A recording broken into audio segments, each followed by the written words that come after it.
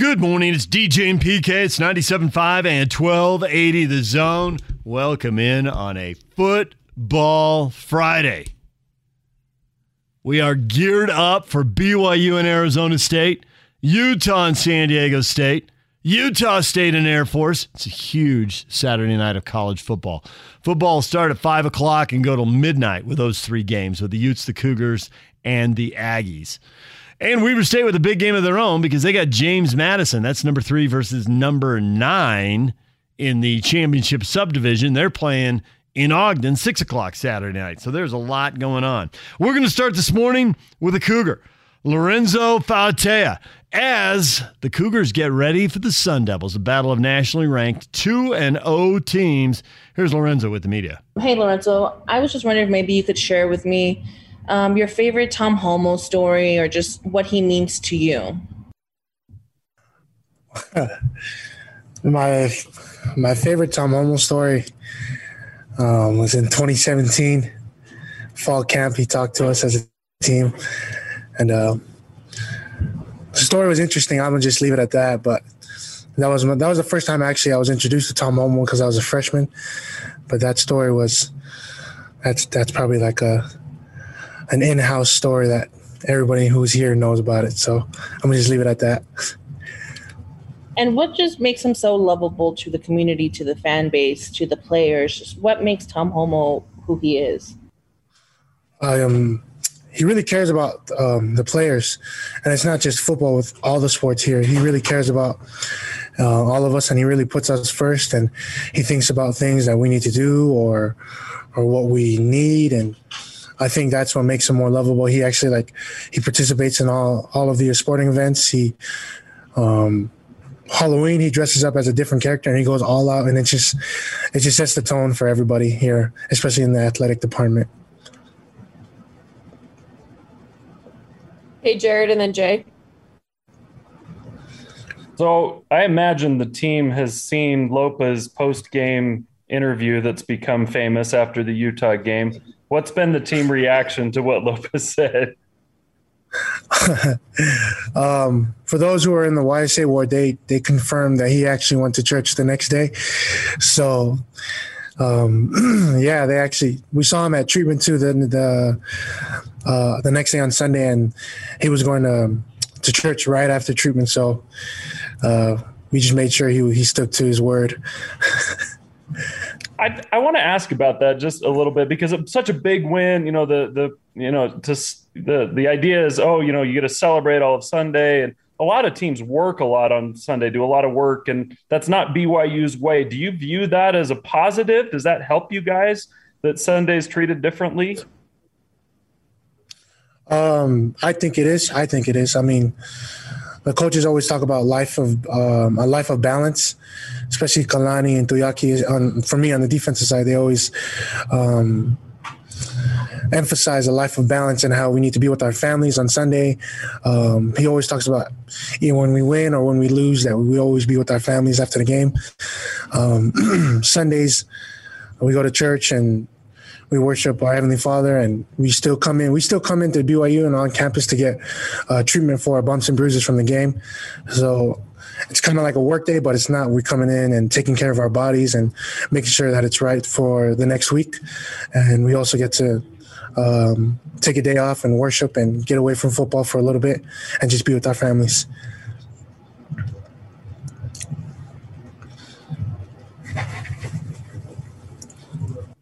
Jay, you're up next. Lorenzo, what impact do you think BYU joining the Big 12 will have on in-state recruits that maybe had multiple offers, including other Power 5 offers? And recently, a lot of those kids have been going outside of Utah or been going away from BYU. What do you think this will do to that young generation growing up of recruits? I think it'll be big for us, especially for the recruits. Being in a big Power 5, it shows that we can hang in there with the big dogs actually show that we are a P5 school. Even when we were independent, we try to like emphasize that we worked as a P5 school. Our system was going through as a P5 school. So I think being officially named as a Big 12 school could help out a lot and show the recruits that we are a big time school and that we can hang in with everybody else in the conference. Thanks. All right, let's go Mitch and then Jake. Yeah, so what will you and maybe other upperclassmen do to ensure that your teammates are showing that razor sharp focus that Kalani alluded to earlier for this week, like you did against Utah? I think it's just the same mindset that we did going into Utah. Transfers over to this week. We emphasize that we're taking it week by week, one game at a time, and that as long as we do like our small and simple things as a team and individually, I think our sharpness and our focus will be the exact same or even increased for this week's game. I think for us upperclassmen as well, we kind of just echo off of what Kalani says, and what Kalani gives us is what we echo off to the team, and from there on, it's our whole system is working and flowing right. A couple of years ago, I remember there was a former player, it was one of your teammates, who said he felt like you guys play better on the road than you do at home. But as of late, the last couple of years, you guys have been great at home. What do you feel has been the biggest change now compared to maybe early in your career at BYU on the home games? I think it's just I would say it's just a different mindset going into it, from just the belief of Kalani to the players to the fan base and everything that we've been putting out. Being at home has been definitely, especially from last week, has been definitely like we feel comfortable. Even in away games, we feel comfortable. The fan base, that's all I can think about right now. Lorenzo, you guys have been very effective in getting after the quarterback this year so far through 2 games. Is there something special you guys are doing, or is it just finally it's coming together? All praises to Tuiaki. The game plan that we had, as players, we just executed correctly, and we trusted in the game plan that we had and the plays that we're going into and the calls that were being made. We never questioned once of why we were calling this, we're calling that. We kind of just executed whatever Tuiaki called, and it works. Pressure on the QB, it works, blitzes, everything that we've been doing. It's just trusting in each other and trusting in what we're supposed to do as a team. What do you know about Arizona State? They got a pretty high-level quarterback in Jaden Daniels, but what do you know about the Sun Devils? They're a good team. I was actually watching their highlights against UNLV. They're a pretty good team, and they got a good quarterback. Quarterback's long, he's lengthy, he can run, he can throw. So I'd expect them to give us their best shot, and we'll give them our best shot. So it'll be a good game this Saturday. All right, last 2 questions, Shep and then Sean. Staying with Arizona State, looking at their production in the first 2 games, most of their offensive numbers have come on the ground. And I know stopping the run is always a key in every game. Has it become even more important when you look at the numbers that they put up on the ground? Yeah, I mean, it'd probably just be the same that how we prepared for every week and every team is stopping the run, of course, especially for me and the defensive line. Stopping the run has always been an emphasis every week, but this week we'll take it as we prepared for the past 2 weeks, and we'll do our best to stop the run and to cover our best in just all phases of the game on defense. Zoe, I want to follow up with one sentence that you just said a moment ago. You said all praises to Tuiaki.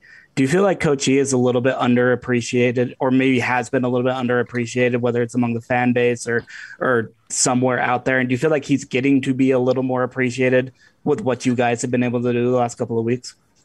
Yeah, I feel like he is being underappreciated from the past years. But Tuiaki, we just all trust in him and everything that he does and what he calls. And but Tuiaki is a guy who doesn't, he doesn't care if he's appreciated or if he's underappreciated. He's just a guy who does his job, and he's a player's coach as well. He listens to the players, and we listen to him. And our system has been working, and our whole defensive side, we all trust in Tuiaki and the rest of our coaches. There's Lorenzo Fauateo talking BYU football. Coming up next, you're going to hear from Utah quarterback Charlie Brewer and running back Mekhi Bernard, as well as Matt Ortiz, who has the Sons of Montezuma podcast and covers San Diego State. That's next. Stay with us. It's game week for the Utes, and the Zone Sports Network is getting you ready for kickoff. After a disappointing loss in the Holy War, the Utes look to rebound as they hit the road to square off against an old Mountain West Conference rival in San Diego State. Catch the Ute pregame show Saturday at 4 with a postgame show immediately following the game on the Zone Sports Network. From Monday morning to the postgame press conference, nobody brings you better coverage of Ute football. You ready? Yeah! The 97.5, 1280 The Zone and the Zone Sports Network. Weber State fans, your 9th-ranked football team takes on number 3-ranked James Madison this Saturday, September 18th, 6 p.m. Purchase your tickets now at WeberStateSports.com or by calling 801-626-8500. That's a huge game. James Madison routinely a semifinalist. Well, they're talking about them moving up. They are. I read a story about the dominoes with first the SEC makes their move, then the Big 12 makes their move. And where's the American Athletic going to go? And James Madison was talked about moving up and maybe taking a big jump up. They were talking about how much they pay coaches and how many new buildings they have and what their athletic budget is. And James Madison poised to make the jump. DJ and PK, it's time now to talk about the Utes and the Aztecs. Matt Ortiz, host of the Sons of Montezuma podcast, joins us on the Smart Rain guest line. It's no secret that Utah's in an extreme drought. That's why Smart Rain is the solution for any commercial property concerned about water consumption while managing irrigation. Find out more at smartrain.net. Matt, good morning. Good morning, DJ PK. So, it has been a while since the Utes have seen the Aztecs. Obviously, the Aztecs went through a coaching change. Now they're going through a stadium change. But it looks like they can still run the ball really well, and they still have a really good running back. True story? You know, they sure do. We've had a great chance to sit down with Aztec starting running back Greg Bell. He is the focal point of the offense. I seen a crazy stat the other day. In the last 50 games, when the Aztecs run the ball over 200 yards, they're something ridiculous like 49-1. Wow. So Greg Bell is going to be the focus. He's got an amazing journey. His story is one that in San Diego we're very familiar with. He originally wanted to come to state. Things happened on the grades side that he had to go to the JC route in Arizona Western, which proved to be very, very beneficial to him because he ended up going to Nebraska. Things didn't work out there, and now he's back home in San Diego, and all Aztec Nation is extremely excited about it. Well, usually if you were a running back there, a really good one in recent years, you've been an NFL guy. And those are just the facts of the situation. Is this kid an NFL guy? You know, I think he really is. And you hit something there because San Diego high school in particular has a really, really proud tradition of running backs. You can go back to Marcus Allen. You can go, as recent as Arian Foster, numerous Heisman Trophy Award winners. The kid is cut from the same cloth. His journey, like I said, just took him, different paths. But the young man is he's slippery, man. He gets through the line very different ways. He's got a good burst of speed, and he's a tough kid. So can they throw the ball and have some balance? They had some big plays against Arizona. I watched the game, but it was tight end screens. It was little stuff, and Arizona guys running into each other and then missing tackles. And so all of a sudden it's a 75-yard play, but that's not the same as throwing the ball consistently. Certainly worked that night, but don't know that they'll have that working for them every week. Other defenses will tackle better. What do you think of the passing game? It's yet to be seen. Obviously, I was there at the game last weekend in Tucson, and it was a great atmosphere. We were very excited to see how the quarterback Jordan Brookshire and the offense was going to come out, because we knew we were going to have a more balanced attack. But hey, I know we haven't been in the same conference with Utah for 10, 11 years going on now, but there's definitely a lot of respect that us in San Diego have for the program there in Utah. So we know we're not playing U of A anymore. This is not a bottom team of the Pac-12. We definitely respect. And so it's going to be interesting to see. Jordan came out a lot more confident than he did in that first game against New Mexico State, which, let's be honest, arguably is one of the lesser teams in all FBS.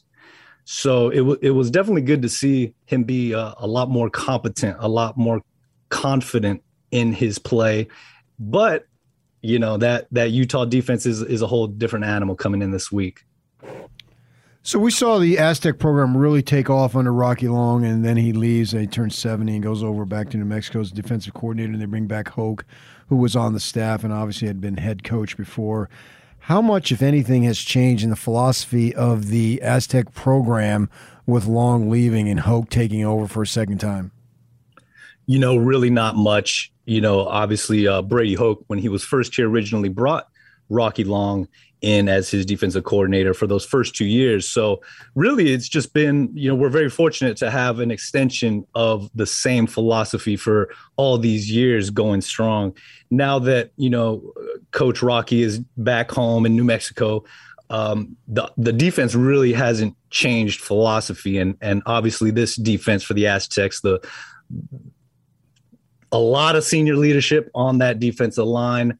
The linemen, the linebackers are all very, very familiar with the 3-3-5 scheme that was brought here by Rocky. So they're definitely the strength of the team, strength of the defense. And I know that the new defensive coordinator, Kurt Maddox, he's got all the tools. He's got all the fun parts there to have some fun and dial up some exciting packages there in the defense. So it looks like they've been carrying it on. Do you expect them to blitz a lot? Because the Utah offensive line struggled with blown assignments against BYU. Do you think that they will bring in a lot of exotic blitzes, give them different looks, try to confuse them, and then take advantage of some more blown assignments? Well, that's always the goal, right? With the 3-3-5, you want to give that offense some different looks that they're not used to and disguise where your blitzes are coming from. So, the last 2 weeks, it didn't really require much of that, because the pressure that our front 3 and 4 were giving was well enough. And the secondary on the back end, which was probably our biggest question mark on the defense, they held their own. We even got some coverage sacks. But with this Utah team, I wouldn't be surprised to see some new wrinkles, some new disguises coming in there. So I think in a game like this, where the two teams are just obviously defensive-minded teams, it's going to take something a little different from both sides to throw the other defense off. Now, it benefits us, I think, in a certain ways that we've been able to see BYU play our previous two opponents. So a lot of game film watching on our part to see, okay, what did BYU do to finally get over that hump and beat Utah? Easier said than done, though. So we'll have to see. So the game's in Carson, 2 hours away to the north. Utah's travel roster, I got it right in front of me, that they took down to Provo the other night. They had 20 guys from at least within a 2-3 hour drive of this stadium, and a lot of them within literally minutes of the stadium right there in the Southern California area. So there's going to be a lot of Utah fans there. Big game, Pac-12 opponent and all that. What's going to be the atmosphere? Because it's a real funky situation. I can't think of a team playing its home games 2 hours away from its campus. It really is. All Aztec Nation is very excited. Next season is the grand opening of our new Aztec Stadium. It's going to be amazing. That environment is going to be something that this program has never seen before. Southern California is going to get a treat. But this season, this one last final year playing in Carson, It's not ideal. It's definitely not ideal, but this game is being billed as a blackout, so our fans can come out and get excited. If on our perspective, if we could pull this one out, obviously it sets our season up for a lot more of an interesting possibilities. So I know our fans are excited. Like you said, there's a lot of not just LA kids, there's a few San Diego kids there on the Utes roster. So I know they will be very well represented, but man, I think it's going to be a fun atmosphere. It's a lot different than playing in the old Qualcomm Jack Murphy decrepit stadium. So no matter what, man, we're enjoying it. Tailgating, it's going to be a beautiful atmosphere outside, and looking forward to it. Well, man, thanks for a few minutes. We appreciate it. Look forward to the game on Saturday. Thanks for coming on. Appreciate the olive branch, guys. SonsofMontezuma.com. There's Matt Ortiz with the podcast covering the Aztecs. Now, here's the Utes quarterback, Charlie Brewer. What was the vibe? What was the mood? What was the message of practice today? Yeah, I mean, obviously we were really disappointed about the loss, but I thought we came out today, corrected the things we needed to correct, and we're on to the next week now. So. Did the crowd affect you guys at all? Obviously, it seemed like it was kind of a struggle to get from the huddle to getting plays off sometimes. I mean, how much of that played into it?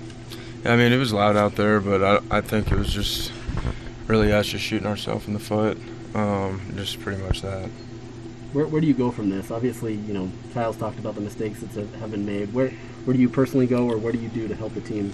Yeah, I mean, I think our goals are still right in front of us, right? We are still able to achieve, what we want to achieve. So I think now we just correct everything, that we did wrong and just move on. How fun was it just for you to see Bernard really take off as a runner? Yeah, he had a great game, made a lot of big runs. I expect, that he'll do that kind of the rest of the year. Make your job easier? Yeah. You've obviously lost games before. This isn't your first loss. So how do you personally, take charge of this and kind of shake it off? Yeah, I mean, I think you just have to go back to the drawing board, see what went wrong, and what we need to, improve as a team, individually, and just get ready for the next one. Do you feel like you guys have a handle on the procedural stuff, getting plays in and out, getting them called a little bit quicker now? I think so. I think, even today corrected a lot of things. Still have some things to correct and get better at for sure, though. Really kind of an open-ended question, but what was your biggest takeaway from the game as a whole? Yeah, I just did not think we played great at all. I think offensively we just played really sloppy, and going to have to play a lot better this week. Not to use it as an excuse or anything, but how long does it take for a new quarterback to get completely familiar with all the skill guys, because you didn't play with any of these guys until last spring? Yeah, I mean, I think I've done that. I think, through the off season, and, I think just from week to week it gets better and better. But, that's no excuse for this past Saturday. We did not play good. What'd you think of that little BYU rivalry? Yeah, I thought it was a great atmosphere. Just wish we could have won it. San Diego State this week. What do you know about the Aztecs right now?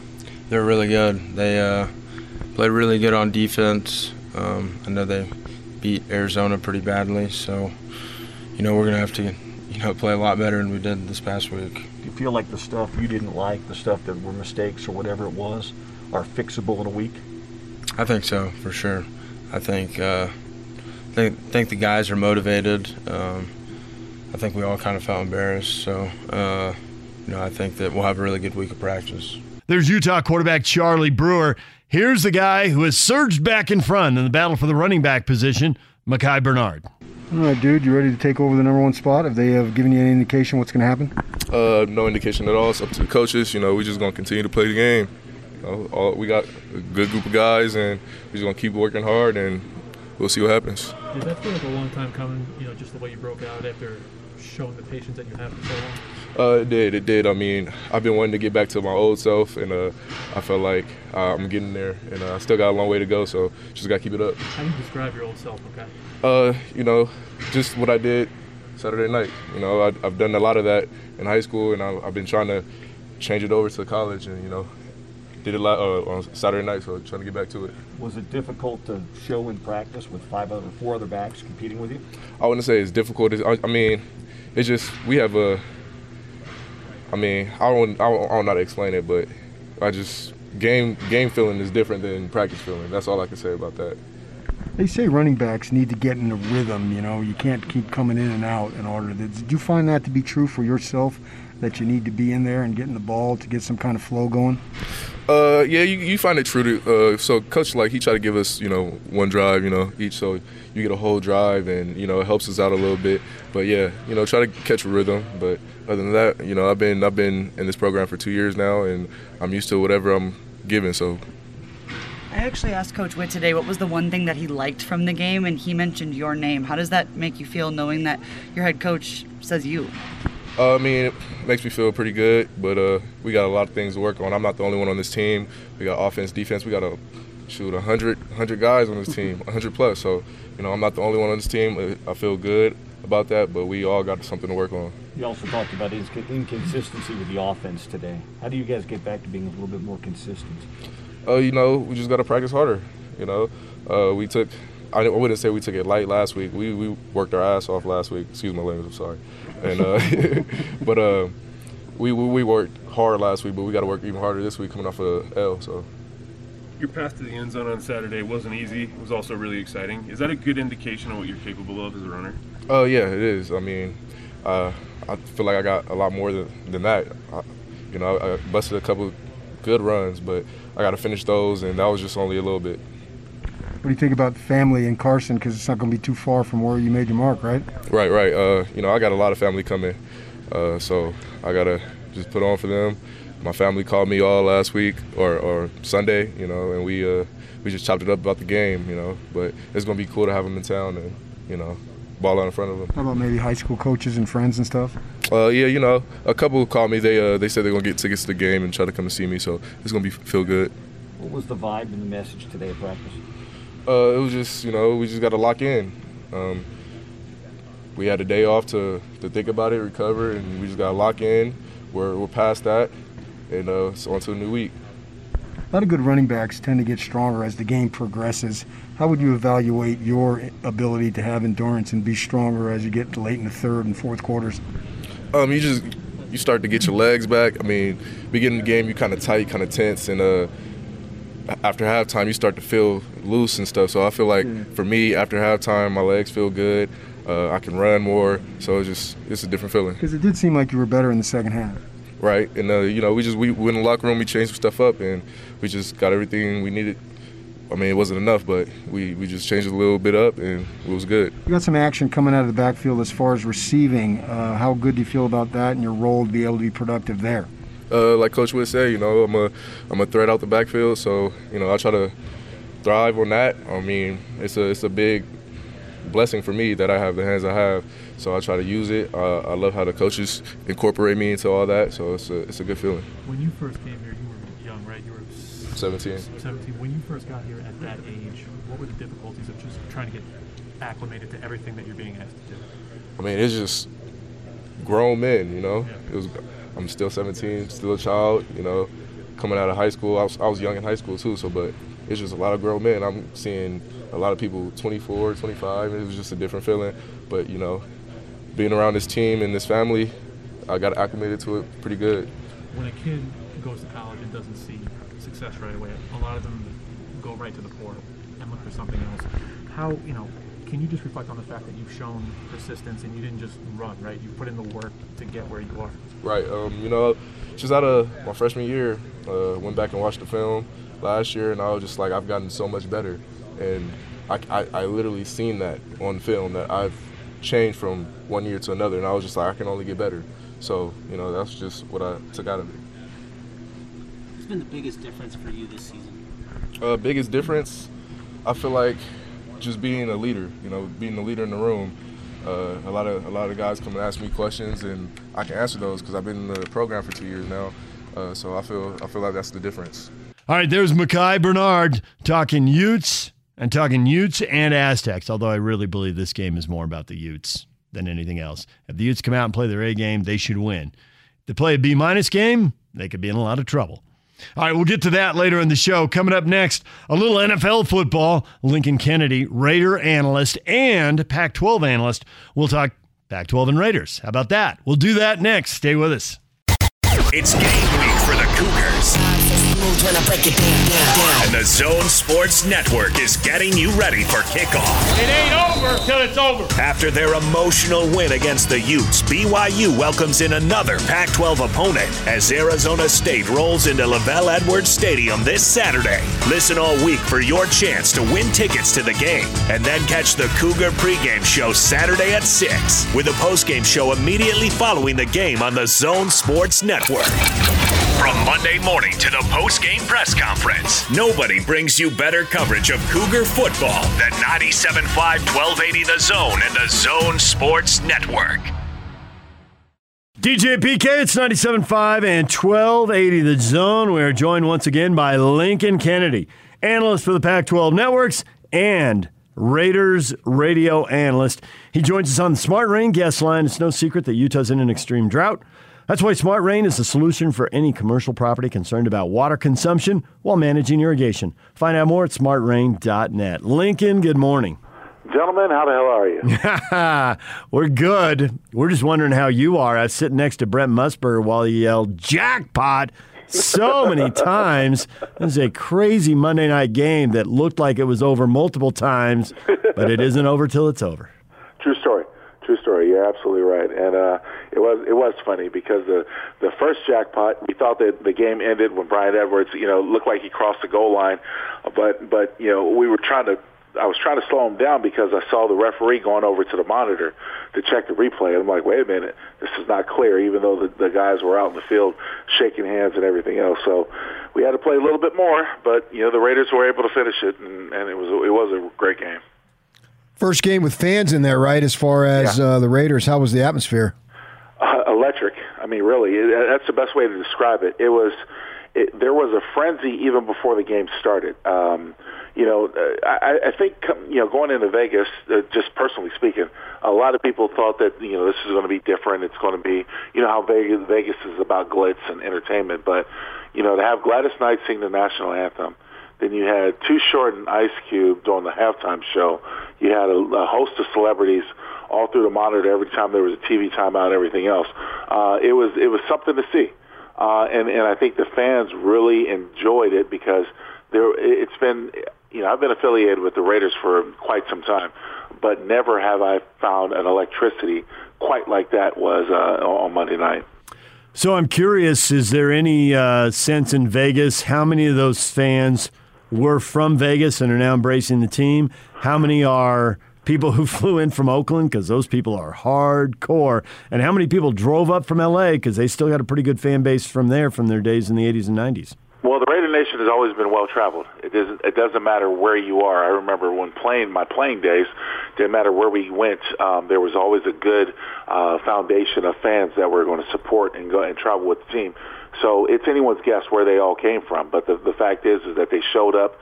The Raiders now have a true home in Allegiant Stadium, and I think the fans that showed that were there really appreciated the fact that this was the Raiders' home. More importantly, the way it showed on TV, I know there are a lot of people who were mad that they missed it. I was really impressed with the ability to come back because it looked like they had the potential to get away from them. Yeah. Because it looked like it was all about Baltimore early, obviously, and then we know what happened. I'm wondering, as I watch Carr, it seems to me, and you would know much better, that he has the potential to be an elite quarterback in this league. What would you say to that? I think he's always had that potential. It's just his discretion and his decision-making. One of the things that stood out to me about Carr in that last performance on Monday night is the fact that 19 times he tried to go to Darren Waller, and he completed 10 of the passes. It seemed almost forced. It wasn't until the second half to where I think things settled down. And, look, I've been one of those guys who's all along said I think everyone needs a preseason for nothing more than timing and just getting into a sort of a groove on how the game day works. There were a lot of timing passes that Carr missed. And he settled down in the second half and made a lot of completions, a lot more completions than he did in the first half. But I think the possibility of being quote-unquote elite has always been a part of him because he's a quarterback that's capable of making all the throws. I just don't know when he gets later in the season if he's not so predictable and so so well read that he can't separate himself from everyone else. So what happened? I always think of the Ravens, whether their defense is good or great. It never seems to be worse than good. Mm-hmm. And suddenly in the fourth quarter, the Raiders are shedding it. I mean, they're down. They needed 3 separate scores in the fourth quarter. They were behind 3 times, and they got all 3 to get to OT. What did they do? What changed everything? Turnovers. The Ravens had turnovers. Lamar Jackson fumbled the ball a couple times, most notably in overtime when they got the ball back after the interception. Look, the thing is that I think the Raiders were fortunate to win this football game, but they got a little bit of a hint to what's going to go on this season. Teams are going to walk into the Raiders or play the Raiders noting that they want to take Darren Waller out of the equation. Derek Carr has to recognize that. You can't force the ball to a guy who's being double covered. You got to go somewhere else. And it wasn't until he started going other places to where the offense actually opened up. And they were fortunate enough to have time to do that. More importantly, with the turnovers and the miscues by Lamar Jackson, he played right into their hands.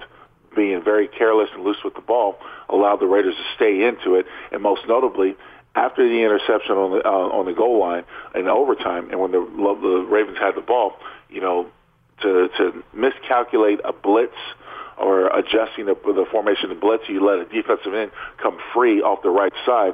Carl Nassib, that's who calls the fumble on Lamar Jackson, being careless with the football. That's what led to the demise of the Ravens. Yeah, I was going to ask you about Jackson, MVP, electric, and all that. But does he got what it takes through the throw, and as Kyle Whittingham would say, the throw game, for him to take that next step? He does. They have to have a run game. Unfortunately, they've been hampered by injuries. We saw some flashes out of Tyson Williams over the Monday night. He was able to come through. I think Latavius Murray was a great addition for him, but Latavius still has to learn the offense as well as any other running backs they want to have back there. But they have to have a running game. They have to be balanced. They don't have enough on the receiver side to really open things up other than Marquise Brown. And when you look at the Ravens' Lamar Jackson, there are still some times he struggles with his reads and struggles with reading defenses. But the fact is that he's such an electric player. He can do things on his legs. I think he wants to show this season, what I got from him in one game, is that he wants to show that he can do it with his arm. And I think that's a mistake. You have to be balanced, take what the defense gives you, and more importantly, when they open up holes for you to run, use it. The NFL season is longer than ever now with 17 games, so there's plenty of time to get off to a good start and wreck it. There's plenty of time to get off to a bad start and rally and save it. But the division did go 4-0. Any surprises in the AFC West, or you saw it all coming? No, you know what I've said all along when they were talking about the overall competition for the division, that we know what you're going to get out of Kansas City. That's already been established over the last couple of years. I think the Chargers are on the rise. Obviously, now that they've got a quarterback, they just mismanaged some games, collectively last season, which I thought they would have a better record. And then Denver eventually is going to figure it out. They had too many good pieces not to figure it out, but they're going to figure it out. And whether it's with Teddy Bridgewater or they decide to go somewhere else, Denver is always going to be competitive. So it's going to be a competitive division, and that's why when people were talking about the over and under for the Raiders, I said, look, with the schedule they have, playing the AFC East, and then and as well as or North, I should say, as well as playing the NFC East, it's going to be a very tough, difficult schedule. And the Raiders, look, were very scarred from Monday night. They were able to come with the win. But yesterday, guys, they had 17 guys on the injured list, and two guys were lost for the season: Denzel Good and Gerald McCoy. So it was a very hard price to pay for the win on Monday night. You have been consistent on your thoughts on the preseason, and we've seen Aaron Rodgers basically take the whole year off, nothing that he did in the offseason, and then he goes out and stinks. You draw a direct correlation there? Yes, I do. Look, understanding situations and scenarios is one thing, and I think pros and veterans like Aaron Rodgers can do that. But there's a timing that comes with the game and a game feel. There's there's a rhythm that you get in. There's a certain type of energy that you exude when you're playing actually a football game rather than going through practice. Practice, you're just trying to get through it. Your brother-in-law and across the board. I remember as an offensive lineman that I would never try to take out my frustrations and my aggressions on my teammates. You know, the practice. I didn't want to hurt anybody. But when you come to a game, I saw red. You had a different colored helmet on. I was trying to take your head off. I was trying to decapitate you. That's a different energy. Even in preseason. Even if I was only playing 2 series, it's still the energy that's there. The reason why I think preseason is necessary is because there's a rhythm that you get in when you go through a game-time situation. Everything from the setup to the pregame to the introduction, everything, the game time, managing your energy, everything, that's all different. That can only be displayed in practice when you do it. Preseason, to me, is essential for everyone. And you don't have to have a lot of it, but you still have to have the essential of building up and working towards that. And I think you saw Derek Carr was a main example, but you guys mentioned Aaron Rodgers. The timing was off. The timing with his receivers on crossing routes, that takes time. I mean, that takes doing. You have to do it full speed, not just practice. That takes doing. Now, so when you talk about preseason, from everyone, from offensive line to quarterbacks, everyone across the board, everyone needs to see some snaps to get into a rhythm and understand that lather of what it means to be in a game day situation. Lincoln Kennedy joining us, Raiders radio analyst and Pac-12 network analyst.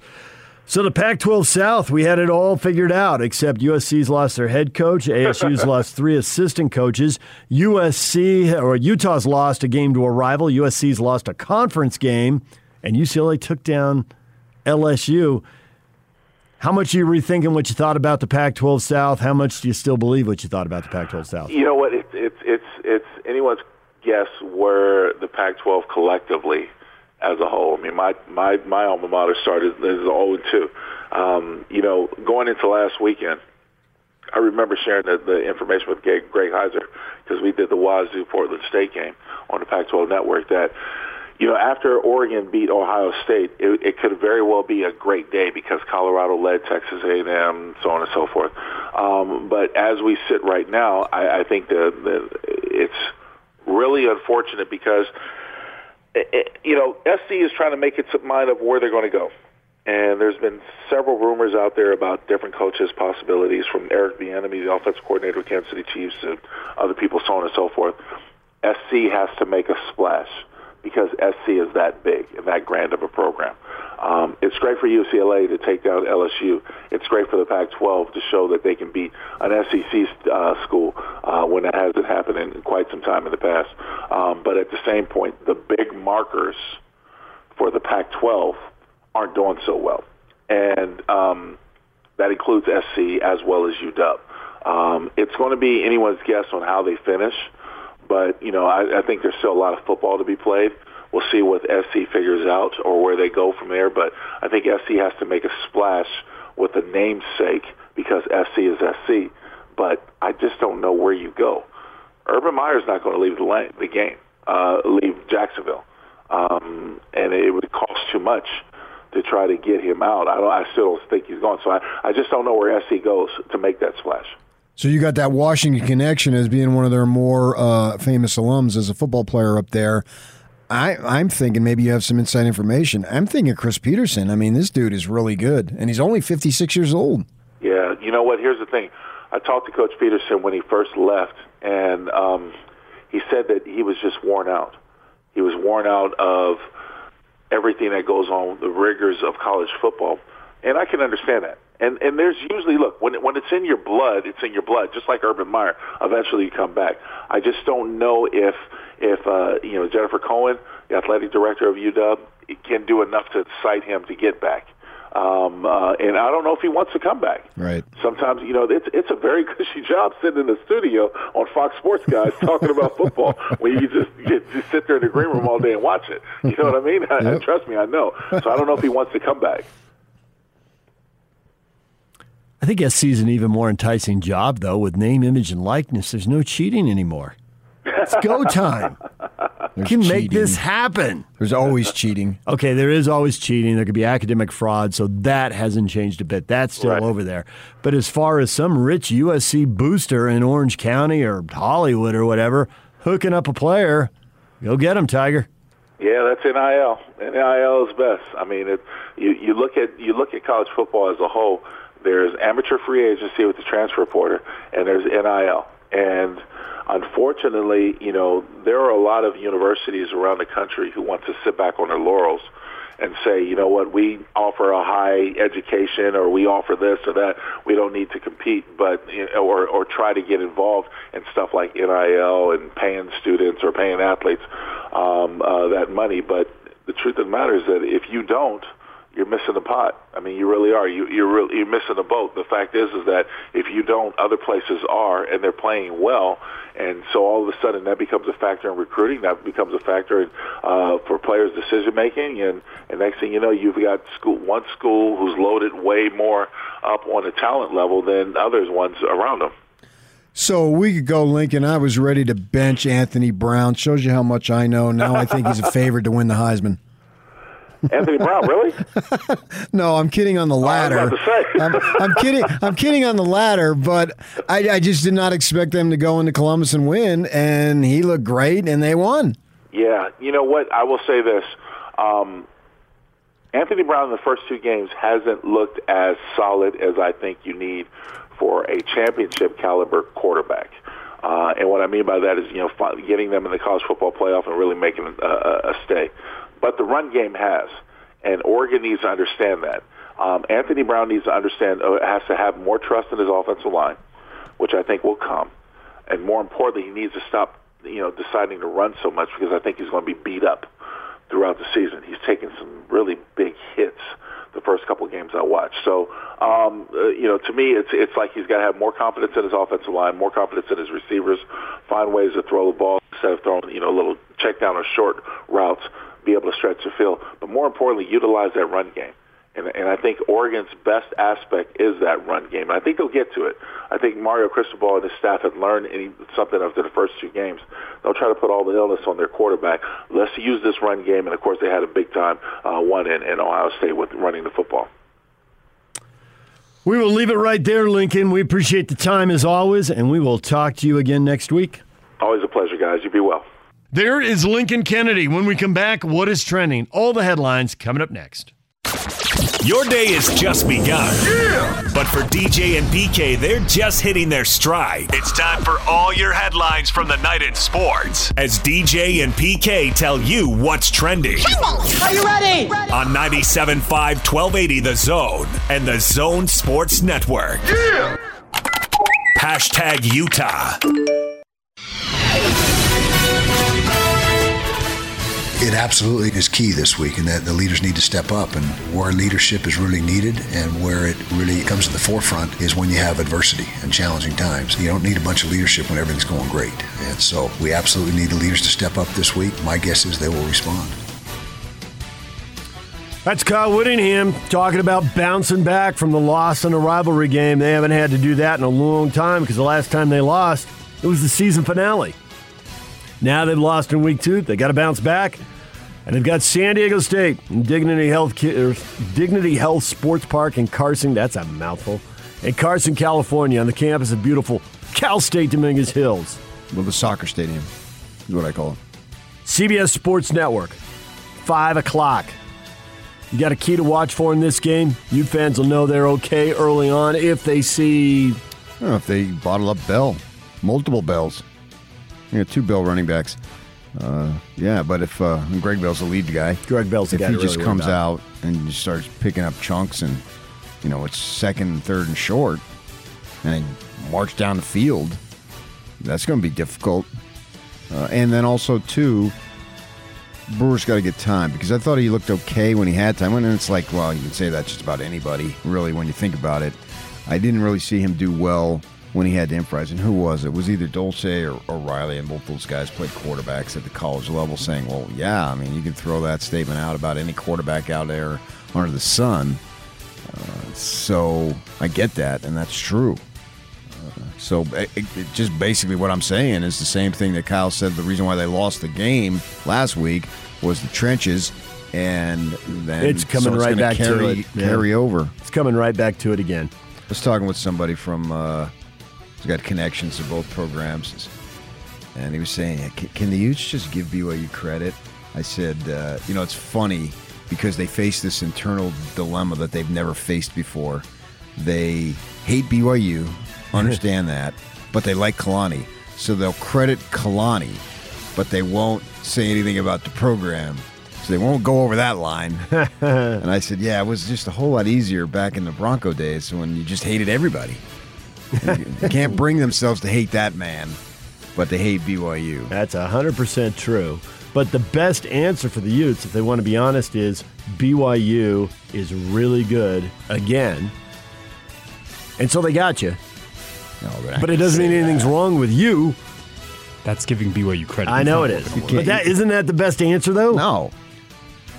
Because then you're still set up to go 10-2 or 11-1. That wouldn't happen. Everyone loses a conference game somewhere. It's been the history of the league, but... Well, 11. They won 11-1. Yeah, I got you. That means they're 9-0, and nobody goes 9-0. But if they're really good, then you can be really good, too. Yeah, but then you got to acknowledge they're really good last year, and you built your whole foundation on weak schedule. You may know how many people would have to call me and apologize? Oh, my gosh. Absolutely, I've got an idea. I sit here and read all these mentions on social media. There are a lot of people hanging on to they haven't played anybody. Yeah, well, that's all we heard all last year. The blatant disrespect of Coastal Carolina. NFL people traipsing down there to analyze all those guys. Well, that doesn't matter. That's besides the point. That is the point. Those NFL guys are heartless. They'll go anywhere to see a good football player. You can have NFL players on crappy teams. Yes, you absolutely do. I don't think they would say that they were crappy, but they weren't 11-1. And they may not have been 11-1. I can buy them 8-4, 7-5. No, that's a long way to go. I wouldn't go that far. You want to tell me they were 9-3 or 10-2? Sure, that could have happened. But they were really good. And there's a decent chance they're really good again. DJ and PK. Hashtag Utah State. You did this in chronological kickoff order, didn't you, Yak? I see how your brain works. I'm glad you caught up on You this. started with the 5 o'clock game, the Utes, and now it's the Aggies, the 5:30 game. Utah State, Mountain West Conference play is here. They're at the Air Force Academy. Both teams are 2-0. But what to make of the Air Force Academy? Yes, they just beat Navy last week, and that's a big game for them, but Navy's in a horrible stretch, and the AD and the coach can't agree on what to do with the offensive coordinator, and they've lost 7 in a row. That's Navy. That had nothing to do with it. I know. So is Air Force... They run the ball, and if they can run the ball effectively, they're going to beat you. That never changes. It's not. I don't need to know what to make of Air Force. You don't want to know if they beat a good team? What about their defense? They're the same team every year. Conceptually. And if they can run the ball, they're going to be tough to beat because they just eat up massive amounts of clock and put the pressure on you to have production in your limited possessions. I don't know that it ever changes. The talent level can change from time to time, but I think they're going to be tough. They're going to be tough to beat, and it'd be a great win. We'll have to see at the end of the season, but I could argue to date it would be the best win. Air Force beat Lafayette in the opener, so they're 2-0 also. Lafayette, huh? Yeah. That's what we always used to say as a kid. Where are you going? 11 Lafayette Street. 11 Lafayette Street is where out of the Patriot League. My mother was raised. My grandmother was raised. Where I spent most of my time as a kid. My grandparents' house. My grandmother, Carmela Posiello, was raised in the same house that she raised her 10 kids. How about that?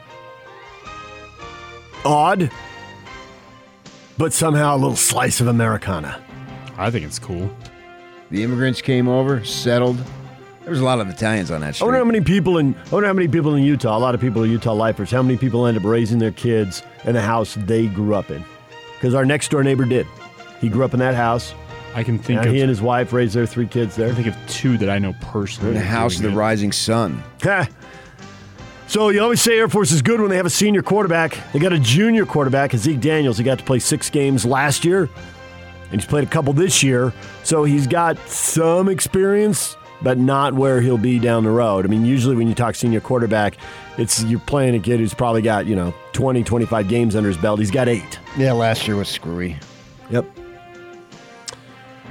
All right, full play-by-play. Everything starts on The Zone tomorrow at 4:30. Scotty will have the pregame show for you then. The game kicks off at 5:30. It is on FS2. You'll have to go searching for that channel.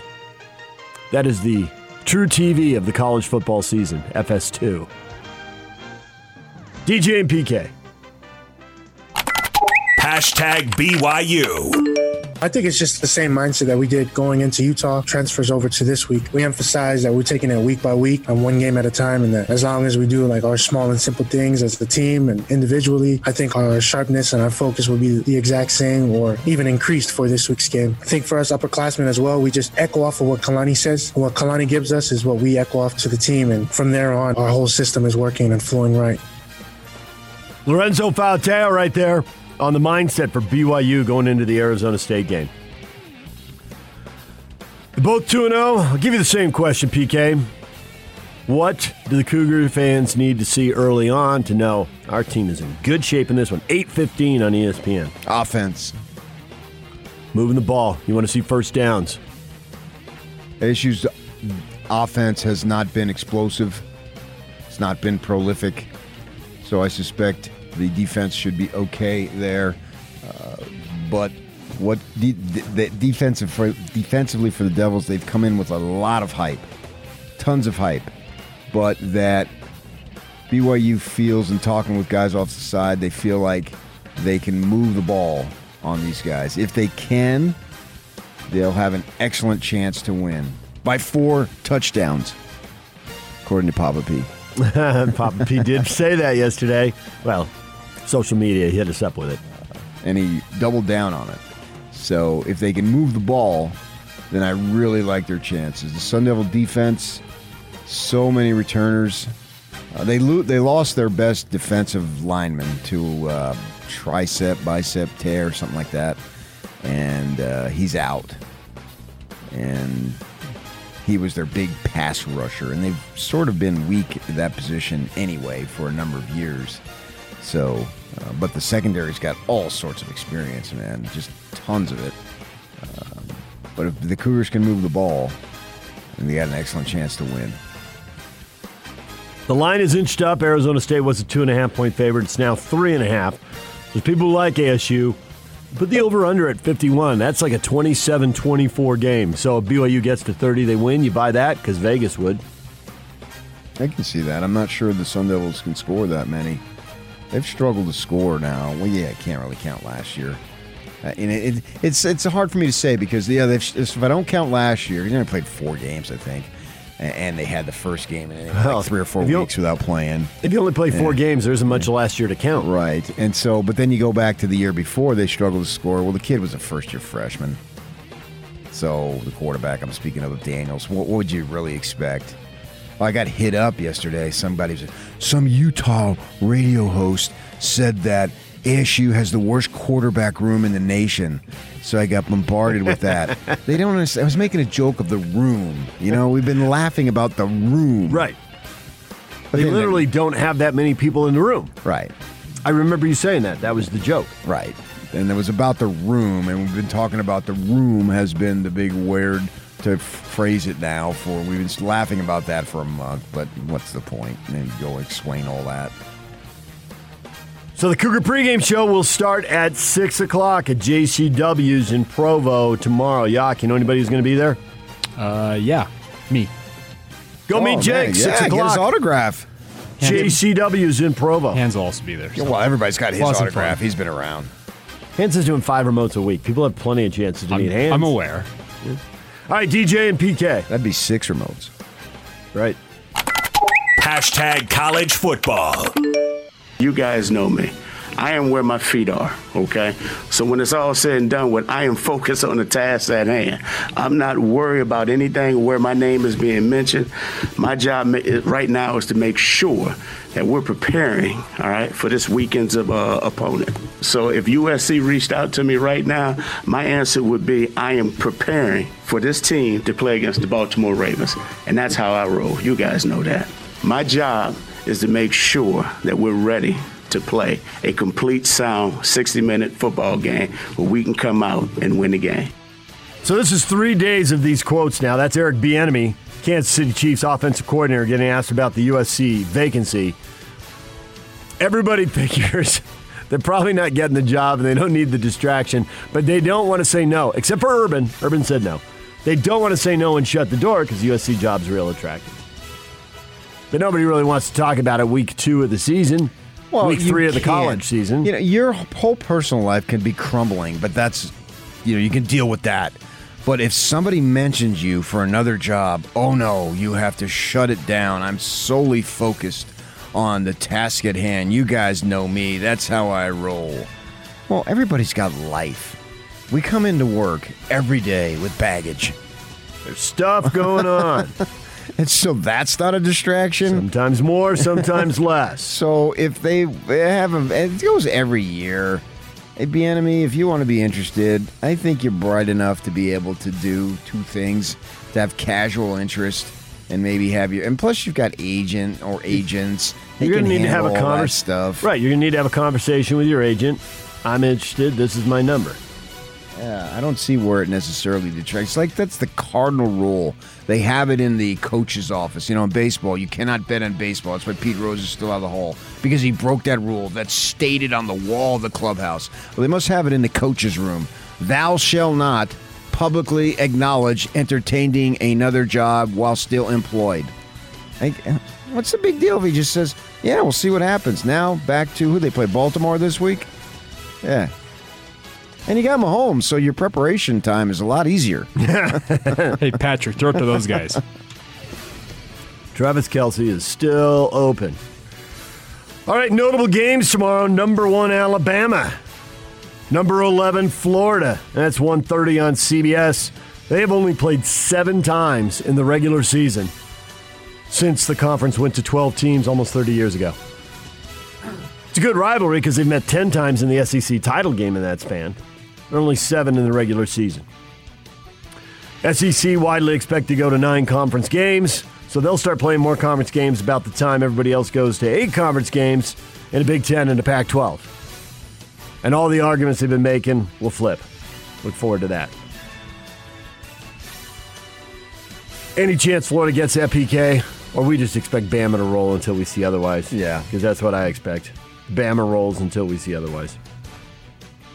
Bizarro note of the weekend, Purdue, their marching band has an enormous drum that's so big it won't fit through the tunnel, so it can't go on the field at Notre Dame. That's because Notre Dame won't let them use the tunnel that would fit through. Oh, well. Well, they can get a crane and lift it over. That would be cool. I'd like to see that. I don't know how much insurance that would cost lifting the crane over a crowd. Number 12, Notre Dame, hosting Purdue, 12:30 on NBC. Big game in the Pac-12, number 13, UCLA, hosting Fresno State. UCLA got a marquee win, unscathed early in the year, unlike USC and Utah. There's only 3 teams in the Pac-12 that are undefeated. Right. ASU, UCLA, Oregon. That's it. 8:45 on Pac-12 net, so that'll be kicking off 10:45 back east. That'll make a big national impact when it finishes at 2 o'clock in the morning. Weber State hosts James Madison, 6 o'clock.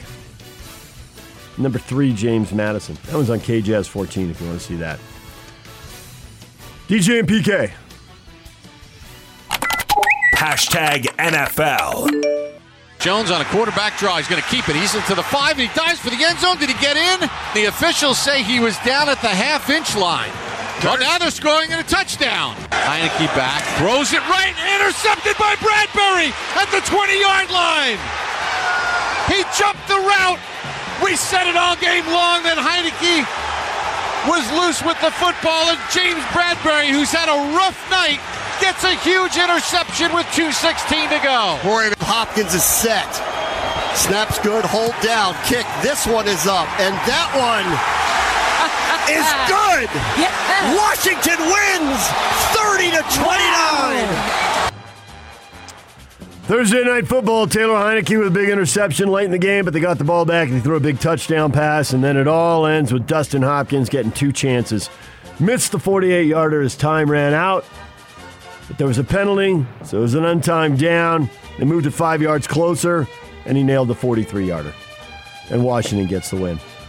Taylor Heineke throws for 336 yards, 2 touchdowns, and the 1 interception as Washington gets the win. Big game Sunday. Niners are going to the Eagles. Cowboys are going to the Chargers. And the Raiders are playing the Steelers. Those are some of the big games. The Sunday night game is the Chiefs and the Ravens, 6:20 on NBC. PK, we all want to see the Monday night game, right? That's the big bounce-back game for Green Bay. Find out what the heck went on with that. Saints are playing the Panthers, so I guess we'll check out and see if the Saints are really that good, and they're just going to roll. NFL, I can watch them all. Colts are going to make their debut on Hard Knocks later during the regular season. First time Hard Knocks will follow a team during the regular season. So usually they've been doing training camps. HBO is going to have a regular season version coming up. All right, I'm going to watch that. I got HBO free for 3 months. Sweet. So I'm down to 2 months and 3 weeks.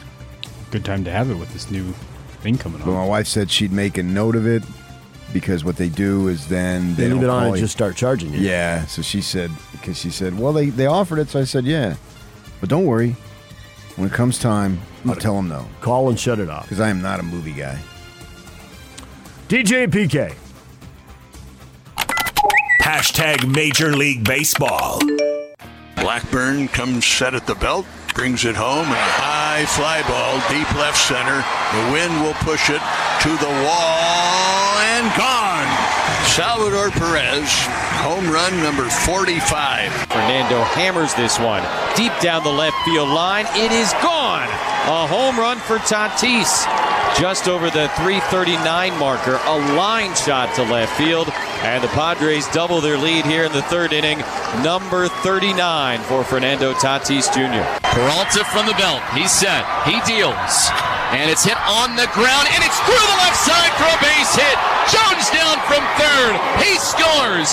Orioles win it 3-2 in 10 innings, and it is a mob scene behind first base. Yankees have been beating up on the Orioles, and they had the lead early, but they blow it. Orioles tie it in the 9th, win it in the 10th. Did you see the Red Sox? Did you see that Tanner that was blowing up social media? Tanner Hawk, that slider he threw? Started on the inside corner, ended up out in the left-handed batter's box. I was busy last night, no. That was nasty. Filthy.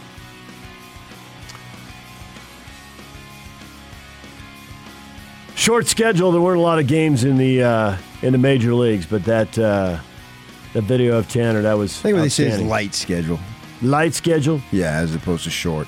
Phillies beat the Cubs 17-8. Bryce Harper went deep. Philly was down 7 runs in that game and comes back to beat the Cubbies.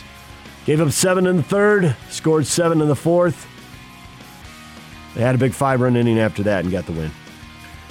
Bees held on to beat the Reno Aces 13-10 in their series opener. Same 2 teams tonight, 7:30. Steve Klauke will be on the air on the Zone at 7:20.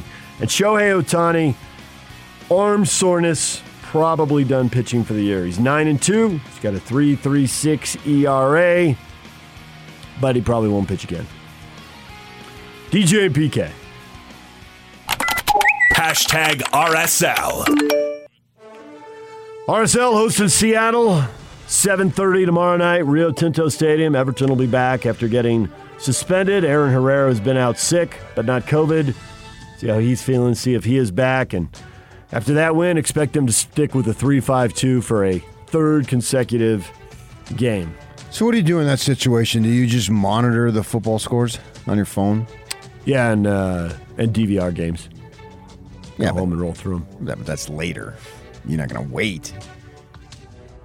No, I'll know when I'm in my car. Yeah. Do you look? Come on, not during the game. I won't. Oh. I'm trying to identify guys, so I can't be looking down at my phone. Yeah, but how about when the coaches take like a 20-second timeout? They don't really take timeouts. Timeouts don't really exist. So at halftime, commercial breaks in the post-game show, I'll be looking. Yeah. You won't even glance and I'll know before the game too. I mean, the game's starting at 5. We're not on the air till 7. So. Well, It'll probably, there's TVs in the press box. It'll probably be on up there. So I'll probably see some of it early. I'll have the games DVR'd. 7:30 tomorrow night for RSL and the Sounders. What is trending is brought to you by Shamrock Plumbing. There's no job too big or too small. Get the personal touch with Shamrock Plumbing. Call them at 801-295-1690. That's Shamrock Plumbing. DJ and PK is 97.5 at 1280 The Zone. We're joined now by Rod from Lenwright. Lenwright Mortgage joining us all morning long. And Rod, you can save people money. Yes, we can definitely do that. We're excited to be with you guys this morning and, talk a little bit, especially about our Freedom Loan, which is a particular product that allows people to get an interest rate that's at least as good and oftentimes better than what you get from a bank or credit union, usually 0.25% lower if you're looking at the same closing costs, apple to apple. This morning just priced out comparing the largest credit union in the state at 2.875%. We can get a 2.625% and $1,400 lower in closing costs. So yeah, that's the kind of savings we're talking about. So you've also got some rates in the ones? That seems unbelievably low. Yes, on our 10 to 15-year terms, we've got rates as low as 1.75%. So if you're looking to pay that mortgage off a few years sooner, reduce the interest you're paying, one of those terms in the 10 to 15-year range will get you a rate in as low as 1.75%. So how do people get a hold of you to get more information? What's the best way to contact you? Our phone number, easy to remember, it's 801-APPROVE, or you can find us on the web at lendrightmortgage.com. Lendright Mortgage. Find them at lendrightmortgage.com. Thanks, Rod. Thank you. The Big Show. With Jake Scott and Gordon Monson. Bruce Feldman from The Athletic has come up with a list of possible replacements for Clay Helton at USC. Bruce says one other intriguing name among the sitting head coaches a Pac-12 source mentioned is BYU Satake. Kalani's deserving of that kind of consideration. My experience with USC through the years, I just don't know if Kalani is a big enough name for them. I've also seen lists with Kyle Whittingham's name on it. I don't think Kyle's going anywhere. No, and I would put the likelihood of Kalani getting that job low for some of the reasons you're alluding to. But I will say, I think he would do a good job at USC. Catch the Big Show weekdays from 2 to 7. Presented by Big O Tires, the team you trust. On 97.5, 1280 The Zone and the Zone Sports Network. Football Fridays are presented by Mountainland Supply, where the pros go for plumbing, landscaping, irrigation, agriculture irrigation, HVAC parts, tools, and safety equipment. Final location near you at mountainland.com. It's Football Friday. It's time for you to call your shots. Hit us up on Twitter, David DJ James, Facebook DJ and PK, and we will get to your predictions coming up. Right now, it's time to talk with David Locke, radio voice of the Utah Jazz. David joins us every week, and it's brought to you by the Murdoch Auto Team. David, good morning. Good morning. All right, Football Friday. And the little recap, I went camping this weekend, got off the grid, came back off the grid midday Sunday. I was like, what? How did that happen? How did BYU beat Utah? Well, we spent all week on that, David. Come on, man. Well, you know, they dominated. I want my own private little summation here before we move to San Diego. Before we move to San Diego State and Arizona State, right? Isn't that what we got this week? They dominated the offensive line and the defensive line. They won the trenches, and everything flowed from that. And so, what has happened that takes place? Because BYU was really getting hammered in that category in that area for the last majority. It wasn't just skill positions winning this battle for the last few years. Yeah, I think it was a situation of the program growing up and getting guys off missions, getting them prepared, getting them to be in the program, getting them playing experience, having the coaching staff be having continuity instead of changing over. So it was a combination of everything, really, when you look at the development of BYU's program. I mean, last year they had the soft schedule, so they weren't really taken seriously. Now this year you can't justify or just say basically, yeah, well, 2 years in a row they didn't play anybody good. I mean, come on, that just doesn't work very well. So I think it's a lot of factors that went into it that allowed them to play well. Plus, Utah is a really young ball club, and last year they could have had an opportunity to develop to where they wouldn't be as young, but because of the situation with the COVID, that didn't happen as much to the level. Let's not forget, 2 years ago they lost so many guys, not just to eligibility exhaustion, but to the NFL. And then last year they played 5 games, but nobody on that team at all played before 64,000. That was the very first time the majority of those kids had anybody outside of a smattering of people, and that doesn't count if you have 1,000 or 2 at top, so they didn't have that. So you factor all those things in there, and the Cougars took advantage of it. That last note's really interesting. I hadn't thought about that. Kyle Whittingham said that defensively they just physically got pushed around in the second half, but on offense he said they missed a lot of assignments. And every Monday morning we have Nick Ford on, the Ute center. He's really good. He's a good interview. What time? 7:30. All right. And he said 7:30 appointment listening. He said they missed a lot. He called them miscoms. There were miscoms. So, BYU changes up their front. They're trying to communicate with everyone who you're blocking, and they missed. How much of that is crowd noise? Because guys just aren't used to it, don't handle it, don't react quickly enough, and turns into a bad play for Utah and a great play for BYU.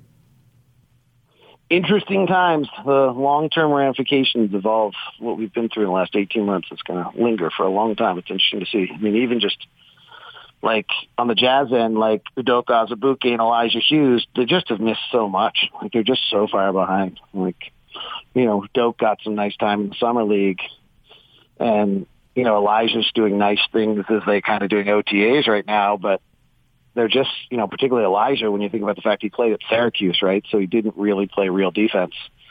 And he's now got to come out and try to learn how to play. Well, he just missed, he got a little bit of bubble time and really no G League and and then also the things like the amount of things these guys have missed, even from like the workouts that you do pre-draft are really valuable because coaches are explaining to you terminology and the way you want to guard things. So you actually learn in every single one of those as you go, but they didn't do any of those.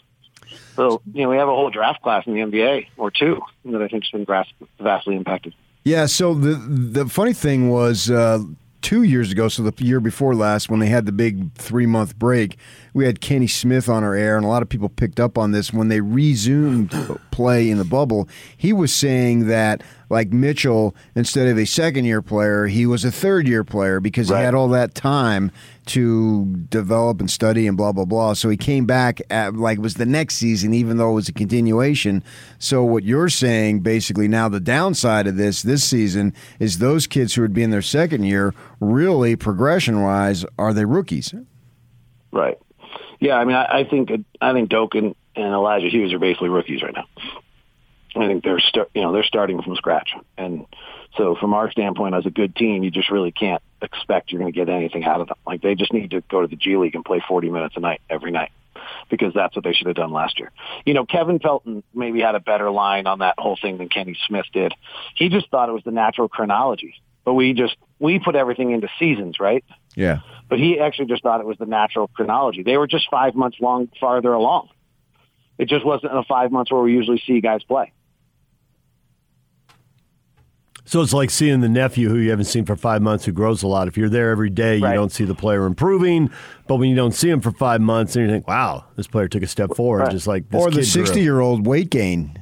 Yeah, same thing. Yeah, good point. Yeah, the weight gain. Maybe or the 51-year-old weight loss. Come on now. I think you can see weight loss better than weight gain in day-to-day. No, because I see Yock, and Yock's been dropping a lot of weight, and it didn't register. I thought it was obvious. It didn't register until I finally talked with him. It did with me. Well, Isn't that great? You're a better person. Great for Yock. Great job, Jake. No, you could see it in his face. That's the thing about it. You could see it, not so much in the body, the gut, but really in the face, because you look at the guy's face every day, and you can see it. I did. Did he gain, did he do, this is what I did. When my wife got pregnant the first time, I gained 18 pounds.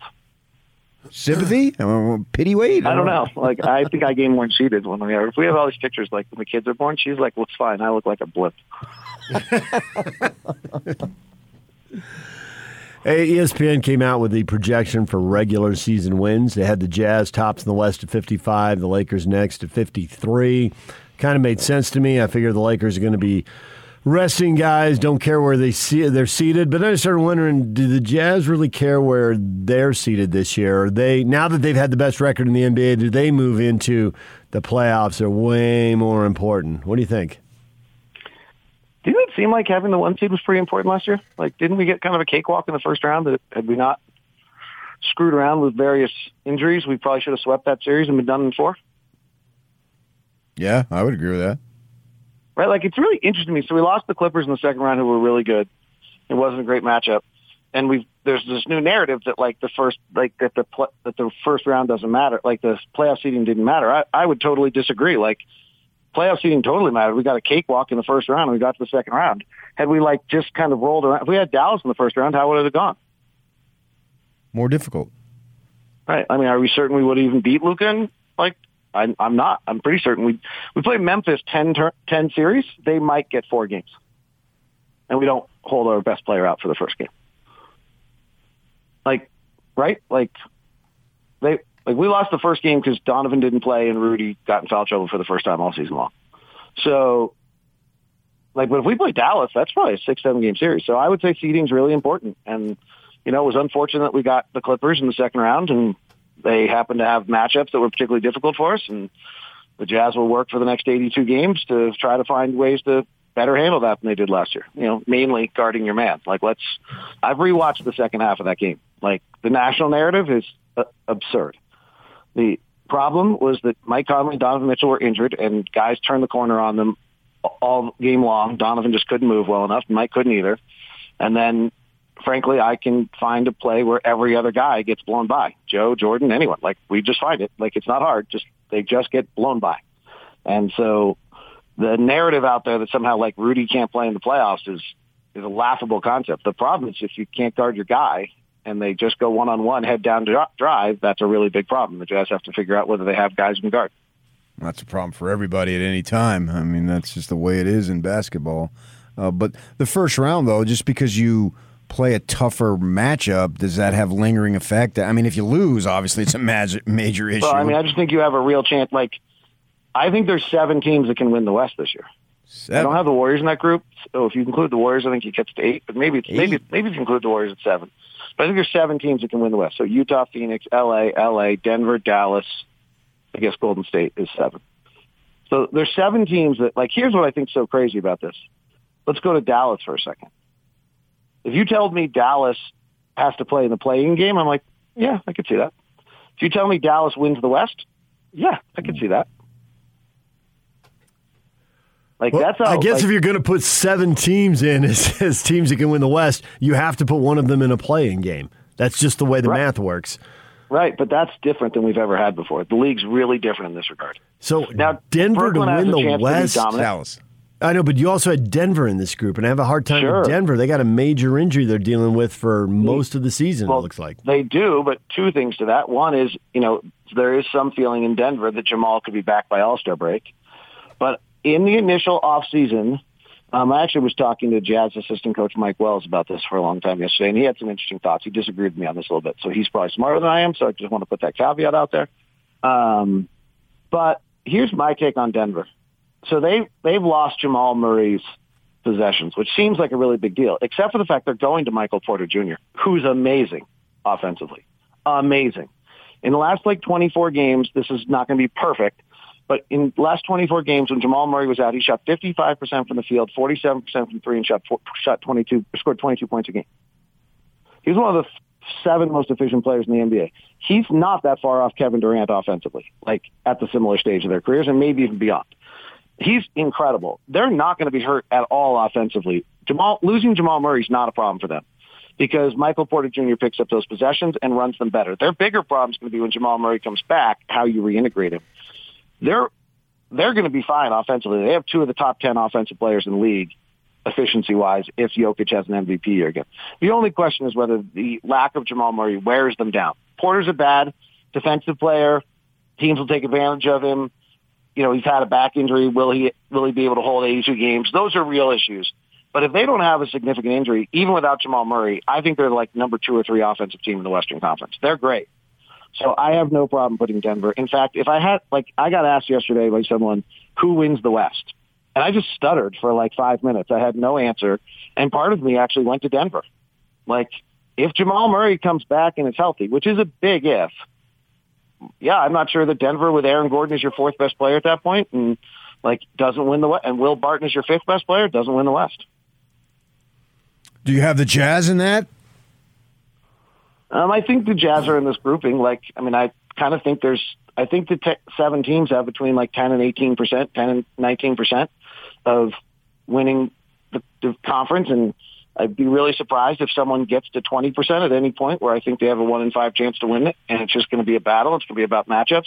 The one team I really don't like is the Lakers. Now, I love LeBron James and I love Anthony Davis, but 2 things on that. One is LeBron is getting older. I know he's still great, but he is getting older, and I have every statistical trend I can show that he's not quite what he once was.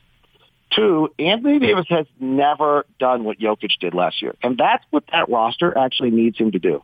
They need Anthony Davis to have an MVP season. Now, last year, Anthony Davis actually had a bad year, and I don't know whether he had a bad year because of COVID and all the stuff that's going on, or if there's something like his body's breaking down or something. He had a bad year last year. He was not actually particularly good if you look at him statistically or even defensively. They were great defensively, but now they've added Carmelo and Russell Westbrook and all these older guys. They're not good defensive players. So I'm totally lost on how the Lakers are scoring in the half court. They're going to have to play massive transition basketball where they're amazing. But to get transition, they're going to have to defend at a really, really high level. And, I'm not sure that their personnel matches their defense that they had a year ago. And then there's the whole Anthony Davis center question. Anthony Davis doesn't want to play center. Rich Paul's walking around town telling everyone they're going to play Anthony Davis the 5 and LeBron the 4. But clearly Anthony Davis doesn't want to, or they wouldn't be signing Dwight Howard, DeAndre Jordan, and a bunch of other 7-foot stiffs that are 63 years old to play center. You buy the Clippers, though, because Paul George is figuring out the postseason for all the problems he's had? I do buy the Clippers because, same as Denver, I'm actually kind of contrary to the narrative on everyone, so we'll see whether I'm right or wrong over time.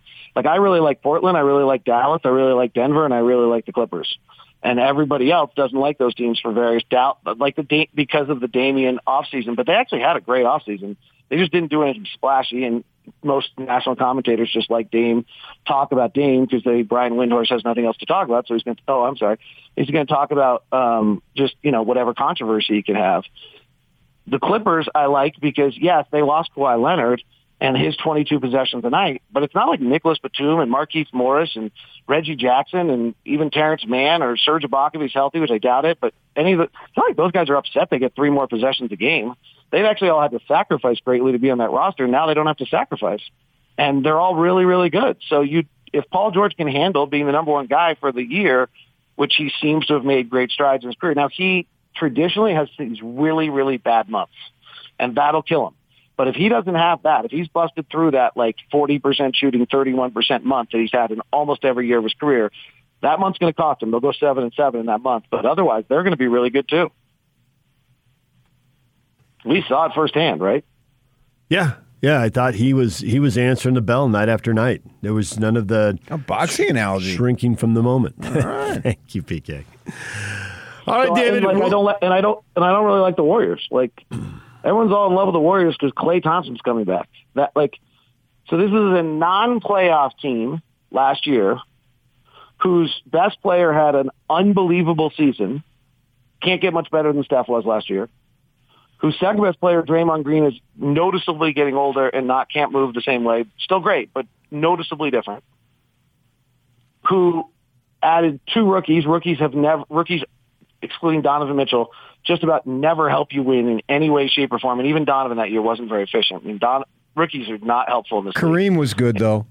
Yes, okay, 1968. Yes, we got it. Magic Johnson, 1979. Woohoo! Bird. Bird, 1979. Woohoo! We are relevant right now.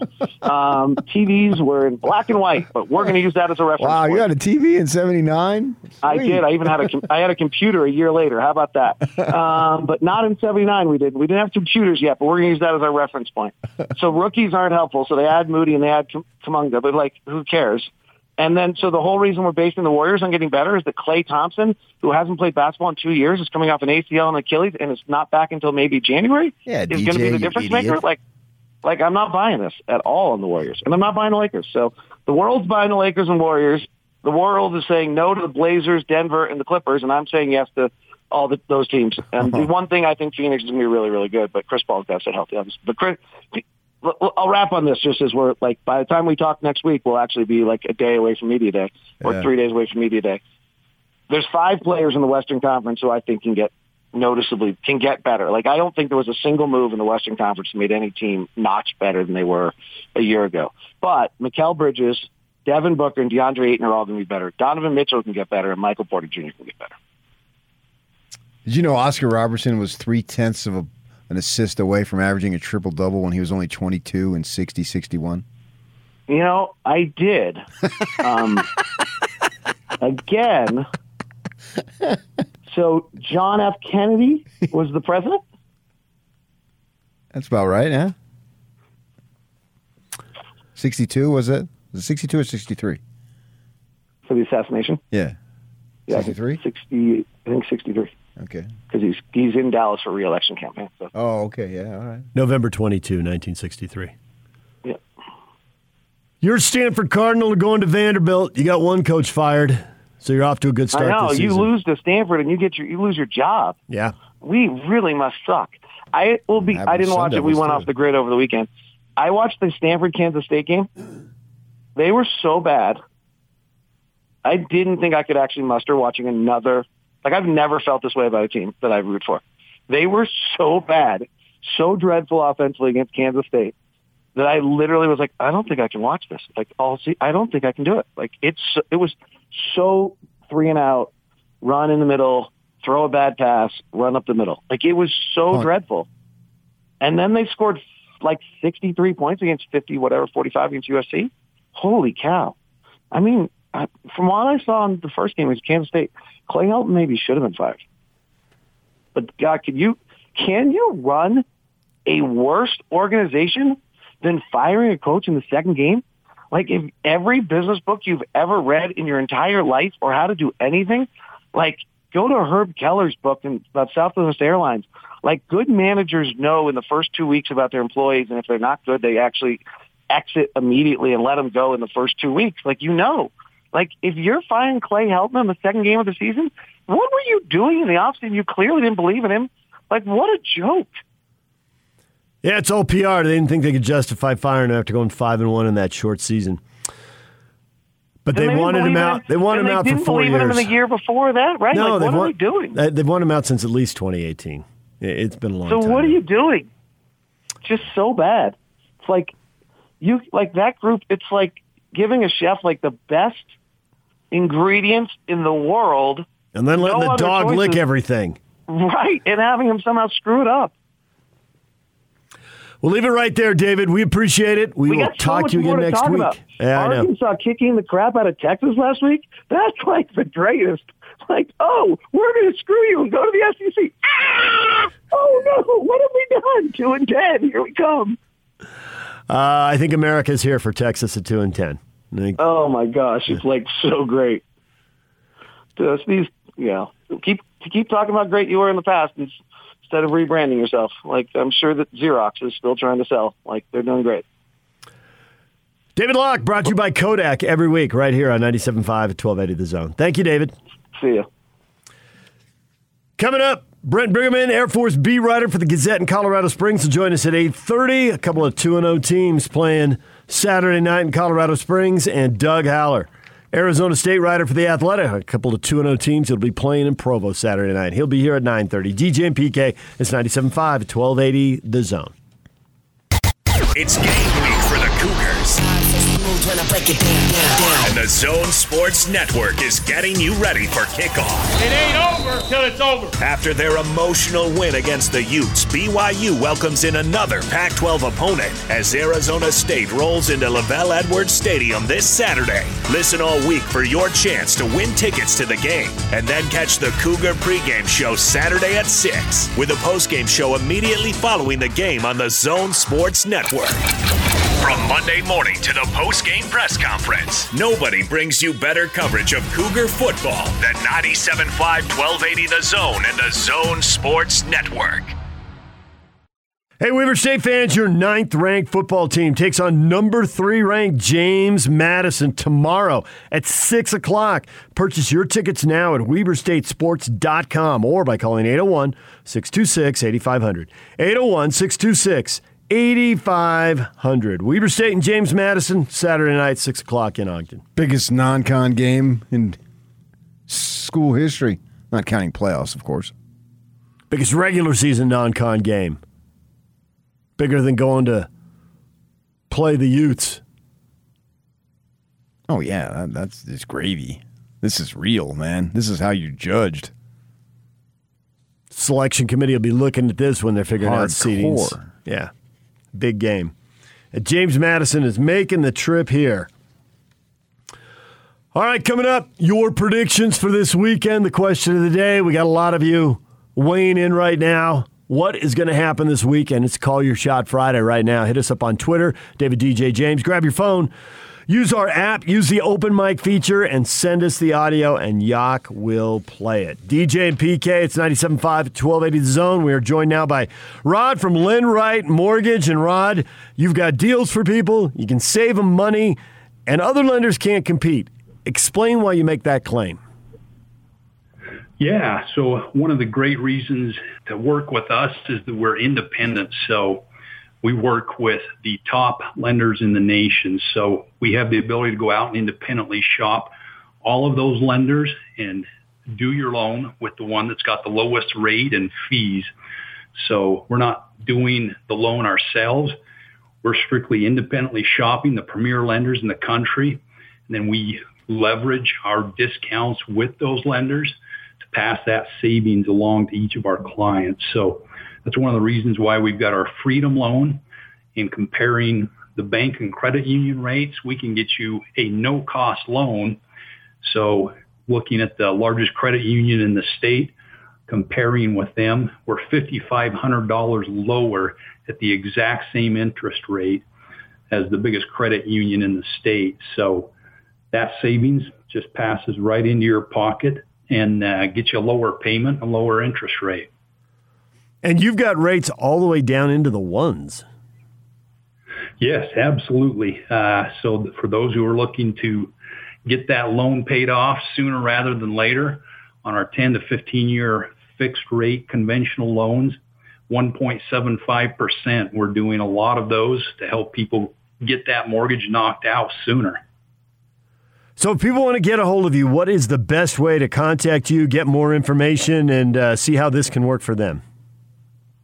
Yeah, best way is just to pick up the phone, call us at 801-APPROVE, or visit us on the web at lendrightmortgage.com.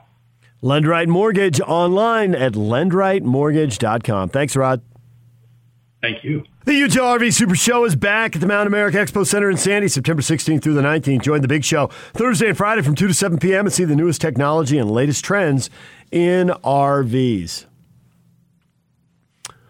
It is time to call your shot on a Football Friday. What's going to happen?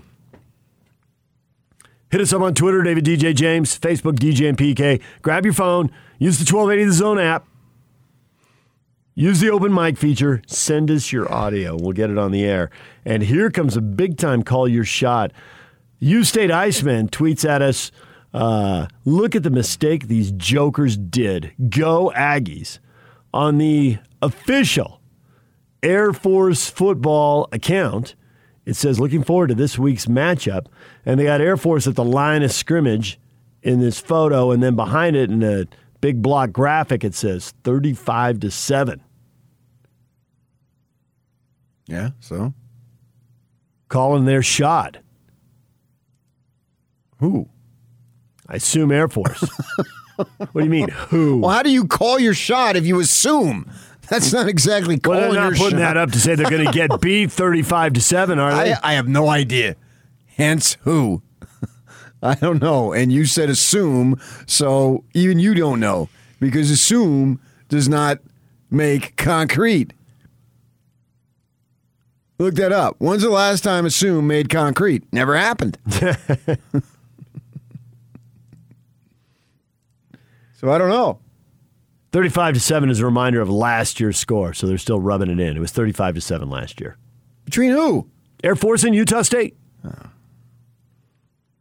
So he's an Air Force fan? Is that where we're going with this? Because I am. He's a Utah State fan who's bitter that Air Force is tweeting out last year's final score in advance of this year's game, just rubbing it in like they're going to dominate him again. Oh. It's bulletin board material, old school, although it's social media, so it's new school. Yeah, well, school's out for summer. School's out. I had no idea what you're talking about. Call your shot. What is going to happen? And Matthew says Weber State football gets the upset of the year to date in the FCS, 30-29 against James Madison. Do they put lines on that game? I assume somewhere in the universe there's a line, but I have not seen it. What's with the assume all of a sudden, man? Everything you're assuming. I have not seen it. Could well be out there. Someone's got a line on that. Send it to us. We want to see what it is.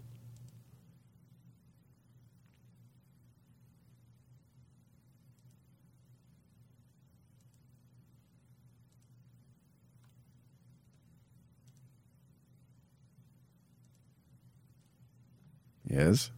Who will win? We're setting a record there. I was waiting for your deep thought.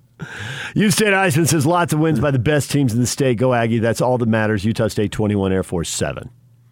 Wow. Defensive. Just dominating Air Force's offense. 7 points in a college football game. That is a low number.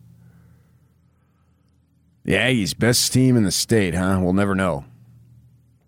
It'll never, ever, ever be decided on the field. You have to go comparative scores. If Utah State can beat BYU and BYU beat Utah, because Utah's not playing Utah State. Yeah, and that's always tough to do. Open yourself up to interpretation on that. That's the best you have, is interpretation. Feelings, thoughts, those types of things, rather than facts. But the best team in the state, that didn't really get you much. Bragging rights over your friends and neighbors and family members. But it can't be proven, so it's not anything. Even if it could be proven that the state of football in the state is so far beyond best team in the state. If you're 12-0, then that's sure. Right, but there are bigger prizes out there. Right, that's what I'm saying. This maybe at one point, I don't know, that's might have been something that meant something. But now it doesn't. No, they're all in soon to be with obviously in the Cougars in a couple of years their own conferences, and so that is going to mean a whole lot. Best team in the state is just talk, and that's sports radio, so talk is appropriate. We get that, but each of these teams, they don't sit out best team in the state on 3. They're far beyond that because they've got great opportunities to succeed. For the BYU, it's to win all your games. I guess I suppose that New Year's 6 too, but certainly Utah State, that's it. And for the Cougars or the Utes, it's the Rose Bowl. So with that in mind, those are legitimate goals. And when BYU gets in there in 2 years, it'll be to win the Big 12. Yeah, that's where it's about and what it's about. And those are good spots to be in. So the state of football, it's going to be unusual here to have 3 D1 programs like that all in different conferences.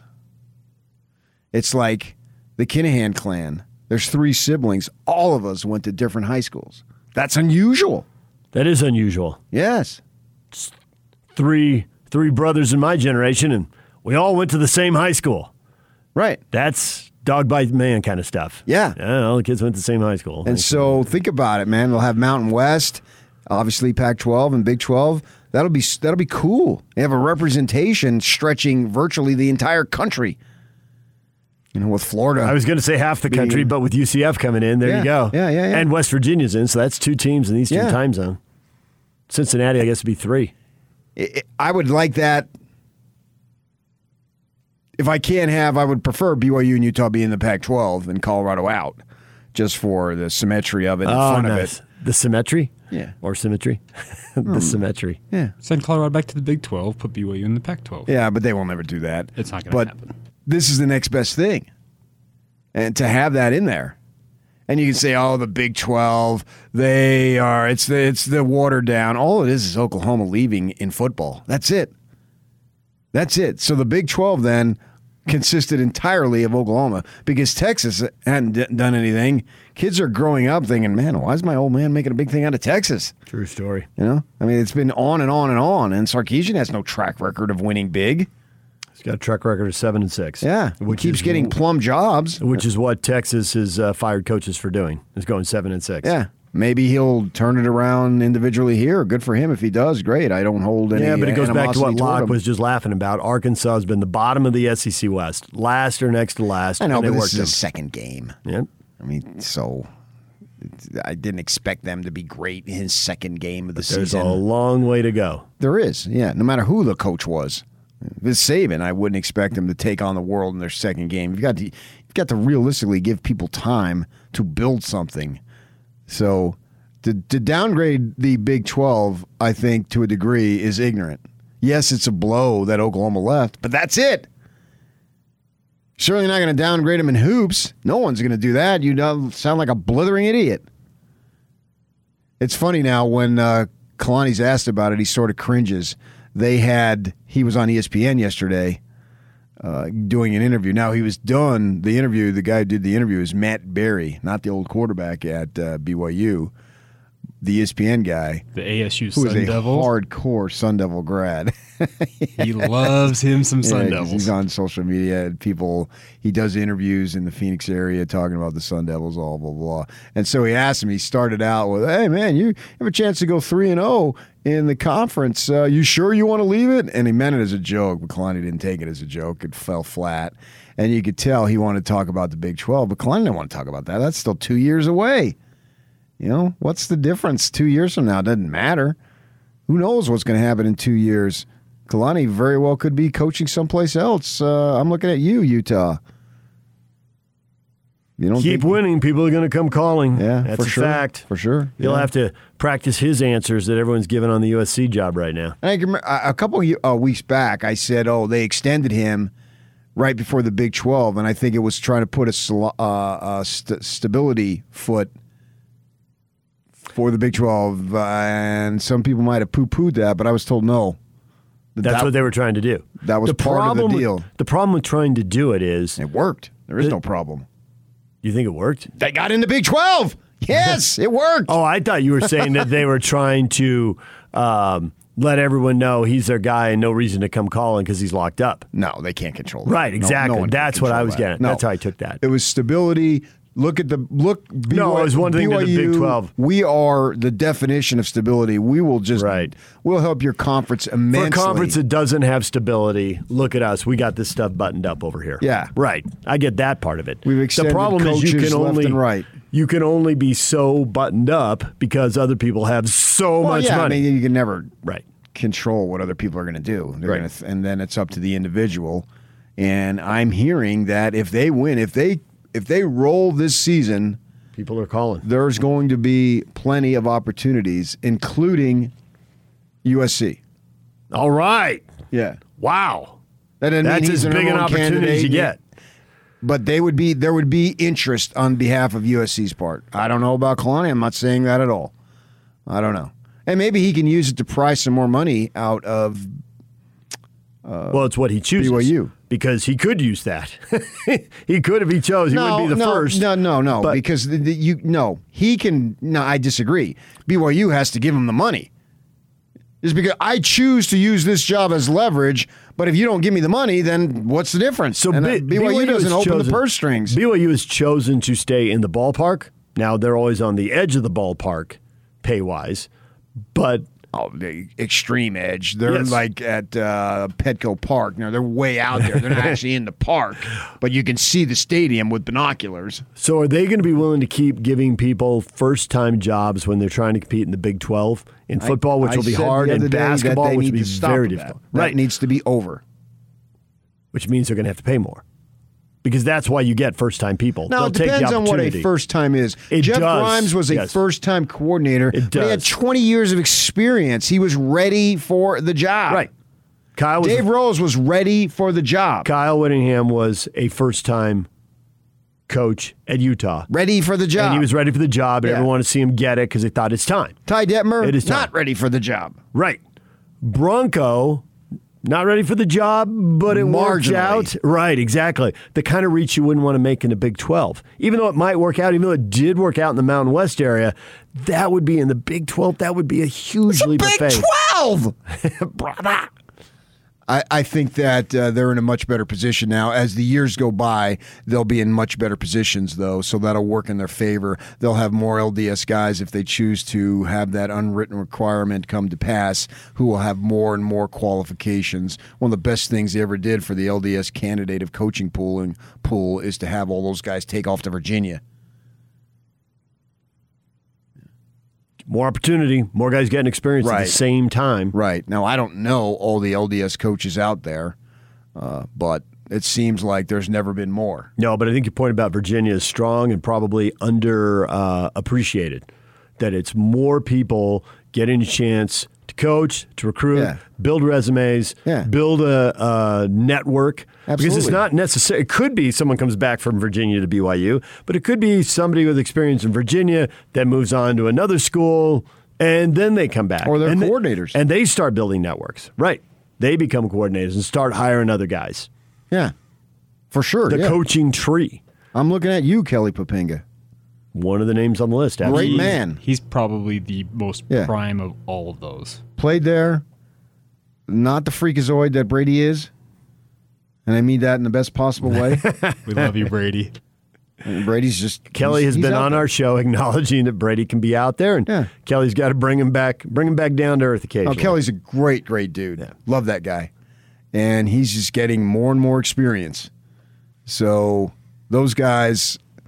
wouldn't surprise me. Virginia has to have success, of course, because success breeds interest in you. Well, it wouldn't surprise me if they start branching off. Anai, maybe it's a little different. He's getting up there. Anai's got to be close to 60. Maybe not that you couldn't go somewhere and be great at 60. I'm not saying that, but he's been set. He's been tied with Bronco now for a number of years. But yeah, they're building that. And then, of course, there's Jay Hill. I would hire Jay Hill like this. I'm biased. We're biased. I'm totally biased. Because we've seen firsthand what he's done. And so he's there. And a Mountain West team ought to take a shot at him. I would prefer San Diego State do it. Yeah, I don't know what his interest is there, nor San Diego State has an opportunity to be a good football team themselves. Yep, there may not be an opening. Yeah. Or they might be good. Or, that's the thing. It might be good and he can leave. Yeah, so, I got it. You never know. You are where you are on the food chain. The point is that the LDS coaching pool is growing by the season, and that's beneficial for BYU. But, man, the thing about it here, if you let one of your own go, Bronco was never one of your own. He came in for an LDS guy who preached religion and wore it on his sleeve. He still wasn't one of your own. But Kalani played there. He is one of your own, man. Kalani played there. It's a different deal. He is a BYU brother. He is a Lavelle Edwards disciple. You can't let him go. You just can't let him go, man. You got to do whatever it takes. And if that means paying stuff, and the thing about it is your fan base isn't going to go, oh my gosh, BYU's paying outrageous money. What the crap are they doing? No, they're going to say, yes, they're paying big time dough. This is awesome news. Way to go, brother. They're going to celebrate it. They're not going to say, oh, can you believe it? They're getting in the rat race. They're of the world. Next thing you know, they're going to let this, and this happen in the church. No. It's Division I football. It's the Big 12. You're fetching right. That's going to be so useful going forward. That drop is so useful. I had a conversation with somebody actually earlier this week who said, okay, will BYU finally open up the coffers? And I said, well, that's the hope. Well, that's two different things, though. To lead the charge as the pay increases is one thing. We're talking about, is BYU going to be in the middle of the pack? Yeah, but maybe Kalani in the middle of the Big 12 maybe pack. He would be content with that. Maybe a $1 million raise, which is still $3 million short of what Mike Gundy makes, may seem outrageous, but to Kalani, that may seem great. And he's got kids there. He wants to live that. It seemed great for Lavelle Edwards. He's stayed there all those years. That's all true. And so how do you know it wouldn't be for the same man here? Same type of principle. Comes down to what the person wants. Yeah. And I think it also matters when an employer offers that. If you offer it after somebody else has offered it and there's 1 foot out the door, it seems kind of hollow. But if you're preemptive with it and you offer it up front, I think it has the same number of dollars have a bigger impact. Okay, hold on here a second. Babble for another. No, I got it now. Let's see. That will stop the babbling. They gave him a decent contract. That's what I'm told. Okay. So they've already done. They may have to do more, but they've done. Yeah. And they've obviously done enough because he's here and he's happy and he's winning games.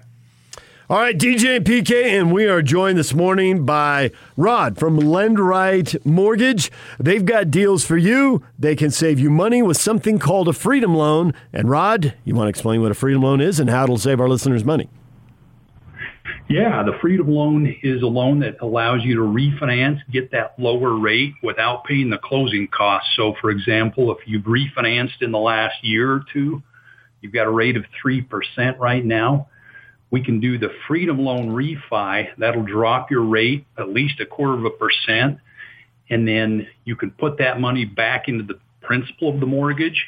That'll allow you to pay the loan off a couple of years sooner and save you about 15% in the total interest paid on your loan. The great thing is we cover 100% of the closing costs. So your savings start day one, and it'll put on a $300,000 loan, $20,000 to $30,000 in your pocket by reducing the interest you're going to pay. You've got rates in the ones, which when I read this seemed like a spectacularly low number. How do you do that? Yeah, so we've just got a network of the premier lenders in the country, so we shop those, and those best lenders on those shorter terms, the 10 to 15-year mortgage terms, we can get a rate of 1.75%. So if you're a few years into a 30-year term, we can refi you, drop that rate down quite a bit, and save you a bunch in interest. And if people want to get a hold of you, they want to learn more, they want you to go over their specific situation and see how it works for them, how do they reach out to you and contact you? Yeah, the best way is our team members. You can call us at 801-APPROVE and talk to somebody on the phone, or you can visit us at lendrightmortgage.com and fill out a free quote request form, and we can get back to you. 801-APPROVE. That's 801-277-7683. 801-277-7683. 801-APPROVE or lendrightmortgage.com. Thank you, Rod. Thank you. The Big Show. With Jake Scott and Gordon Monson. Bruce Feldman from The Athletic has come up with a list of possible replacements for Clay Helton at USC. Bruce says one other intriguing name among the sitting head coaches a Pac-12 source mentioned is BYU Satake. Kalani's deserving of that kind of consideration. My experience with USC through the years, I just don't know if Kalani is a big enough name for them. I've also seen lists with Kyle Whittingham's name on it. I don't think Kyle's going anywhere. No, and I would put the likelihood of Kalani getting that job low for some of the reasons you're alluding to. But I will say, I think he would do a good job at USC.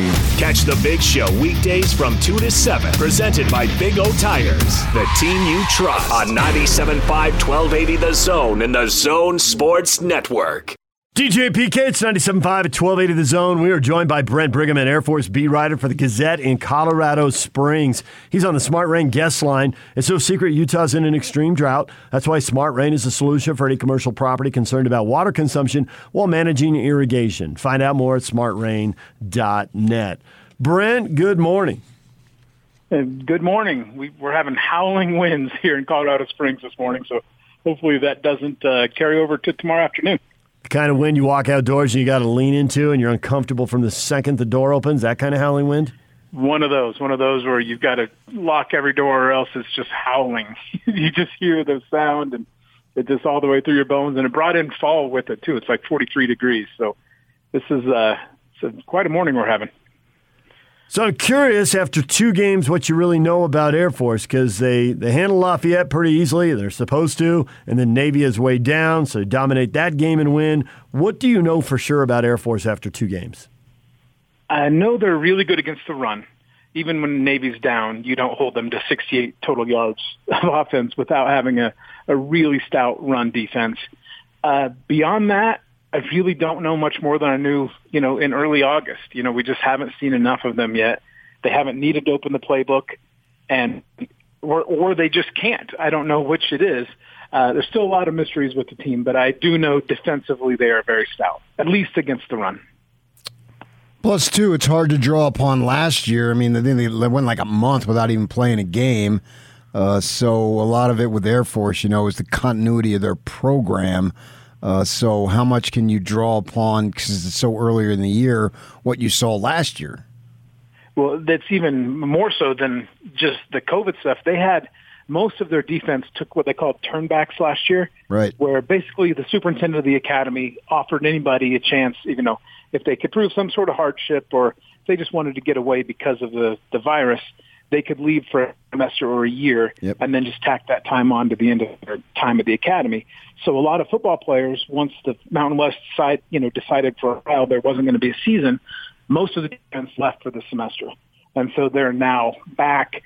So they played last year with a shoestring defense. I mean, they had to find guys from offense, second, third string guys. It was a really weird year, and they still shut out New Mexico and played really well against Utah State. They went 3-3, but now they have all the guys who were supposed to be starters back, and they're mixed in with the guys who did play last year. So you can't draw anything from last year because it was not the same personnel on defense.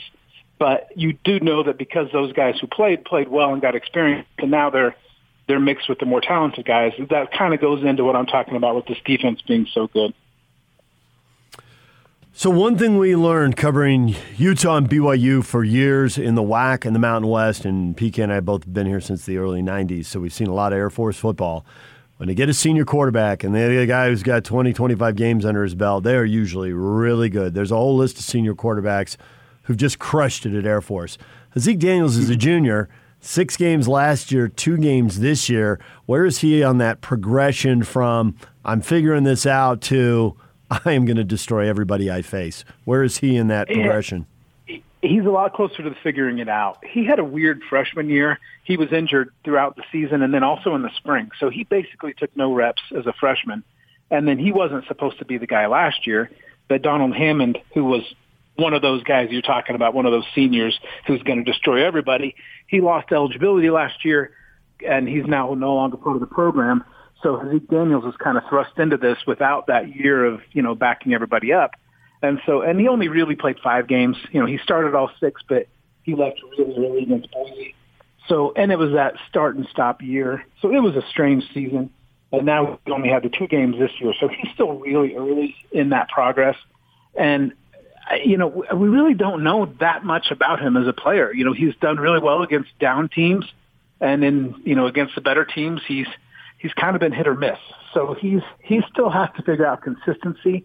We have seen some throwing ability and some running ability, but we haven't really seen it all together very often the way we have when Air Force is really running on all cylinders. So, he could very well turn that corner at any minute, but he hasn't yet. So I still think if Air Force is going to have a strong season, it's going to be on the strength of the defense, on the strength of the running game, and then he's just going to have to help where he can, but he's not going to be the one carrying the load, at least not at this point. So that defense you speak of, you got a piece that I think it ran yesterday on one of their better defenders. Love the name, T.D. Blackman. That's a great football name, isn't it? Yeah. He's one of these guys.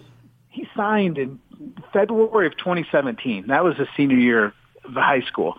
And, I guess it's not that, in Utah, obviously a lot of guys take missions and whatnot, so it takes a while before you actually see them. But it's not really the case usually at Air Force. But he went to the prep school.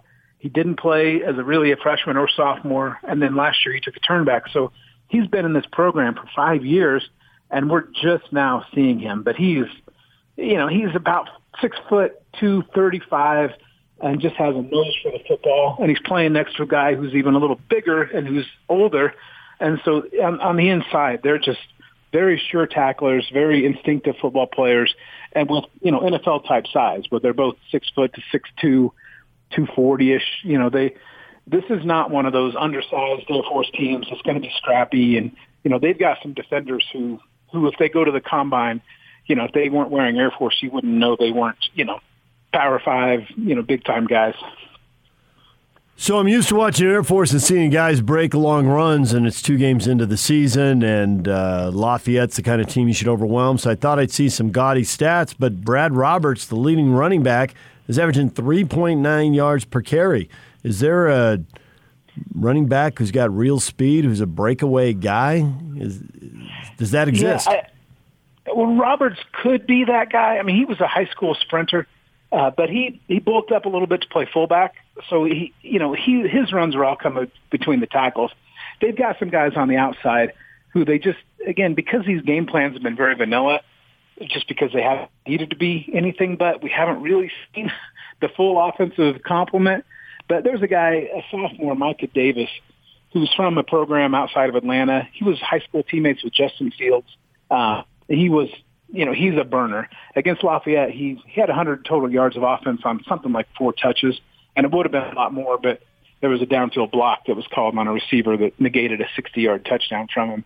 So he's one of those guys who can be a game breaker.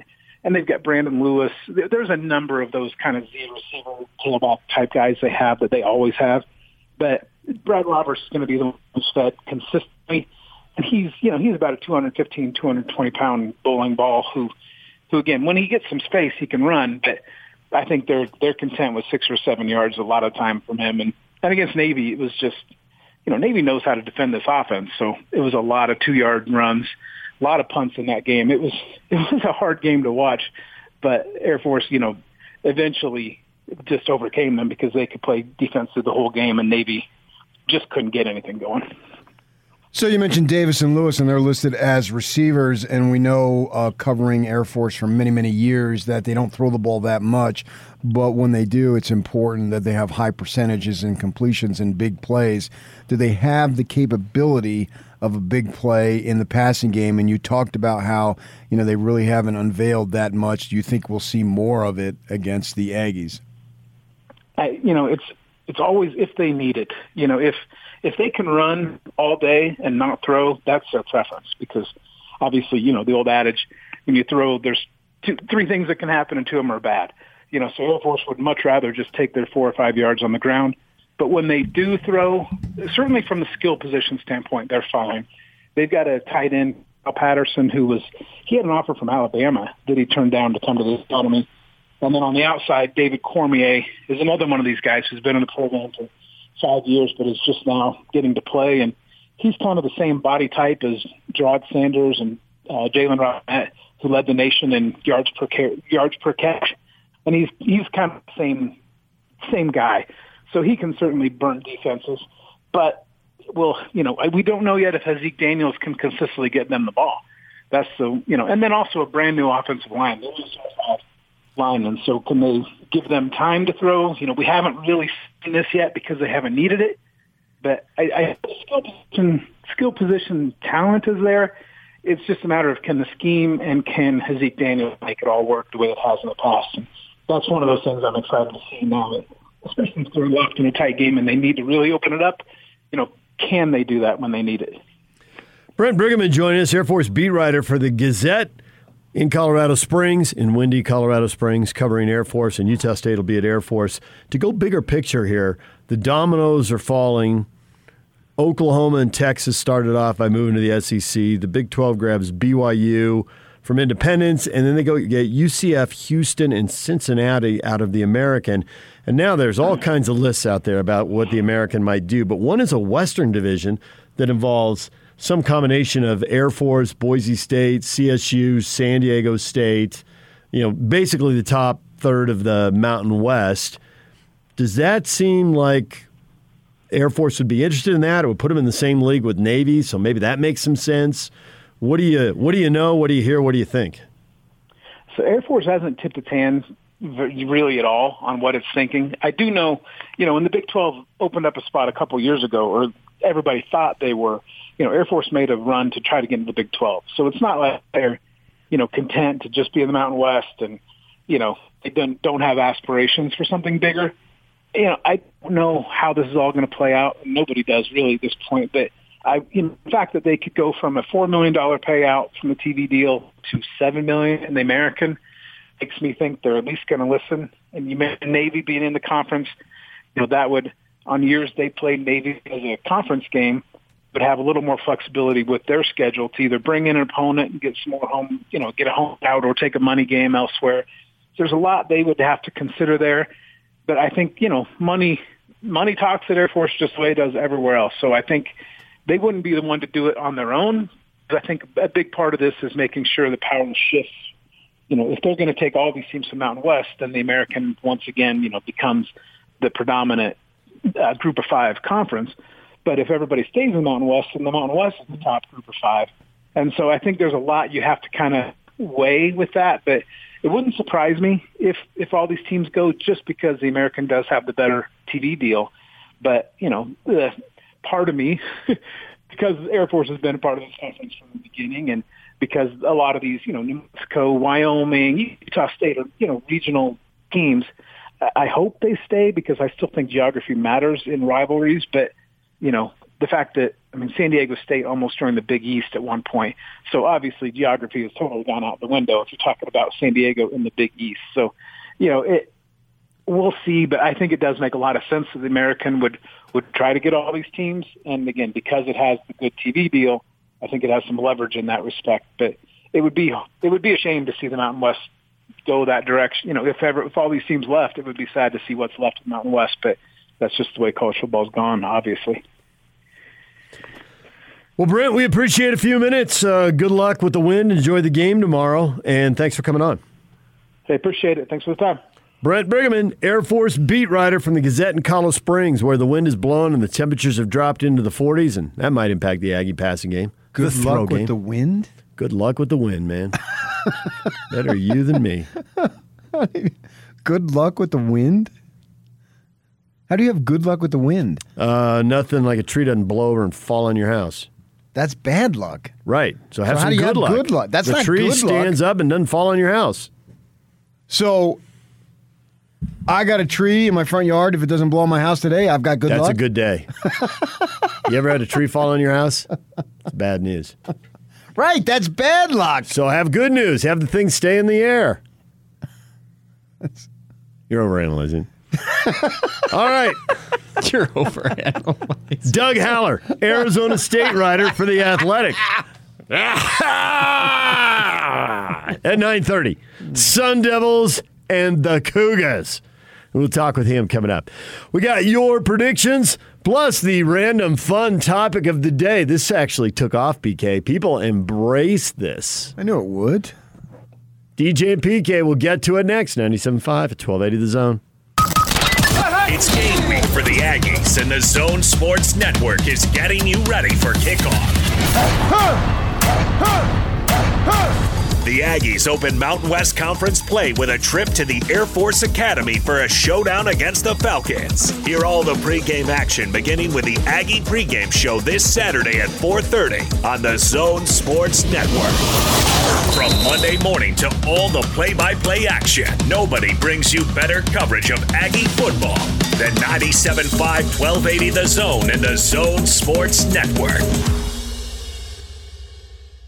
DJ and PK, it's 97.5 and 1280 The Zone.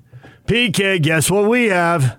I don't know. What do we got? Surprise! We got BYU Arizona State tickets. Yak, do you want to do some long contest where you have to pick winners and your head explodes and people yell at you for picking the wrong person because somebody else was lying and just made it up?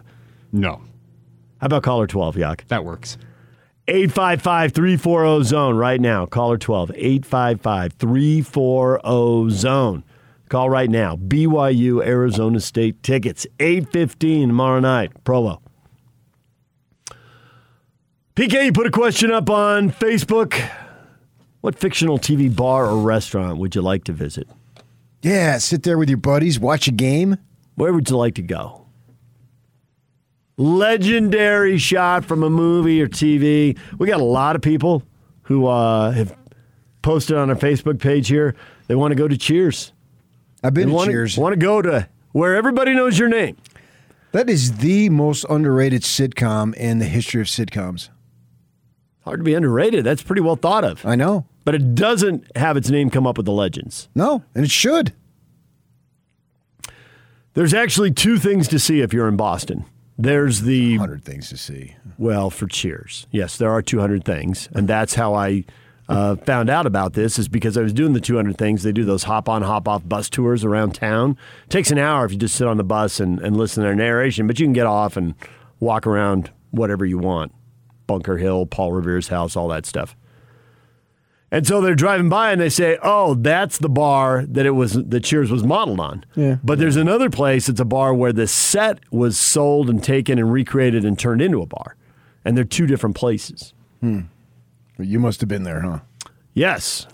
Well, as I told you, I was on the tour. That's how I know about it. All right, don't bog us down in detail. It's all for fun. Ryan says the rooftop of Caesar's Palace. Is that from Hangover when they leave the dude up there and then forget where they left him? Carolina wants to go to the Mess 10 and MASH, LOL, although probably not for the food. Now, MASH is the most overrated sitcom. It really isn't. It is. It was very good. No, it sucked. It's the same episode every time. The Mess 10 and MASH would have been out somewhere just inland a little bit from Malibu. There's a few canyons back in there that they pretended it's not were real. It's fictional, brother. Korea. That's why I said they pretended it was Korea. That's where the set was. I hate it when you know stuff. Multiple people want to go to the Regal Beagle. The Regal Beagle. Three's Company. The dumbest sitcom of all time. That was a pretty dumb sitcom. I'll give you that one. I think you and I are on the same page there. Talk about a show where every episode was the same. I don't remember any of them. I know where you want to go.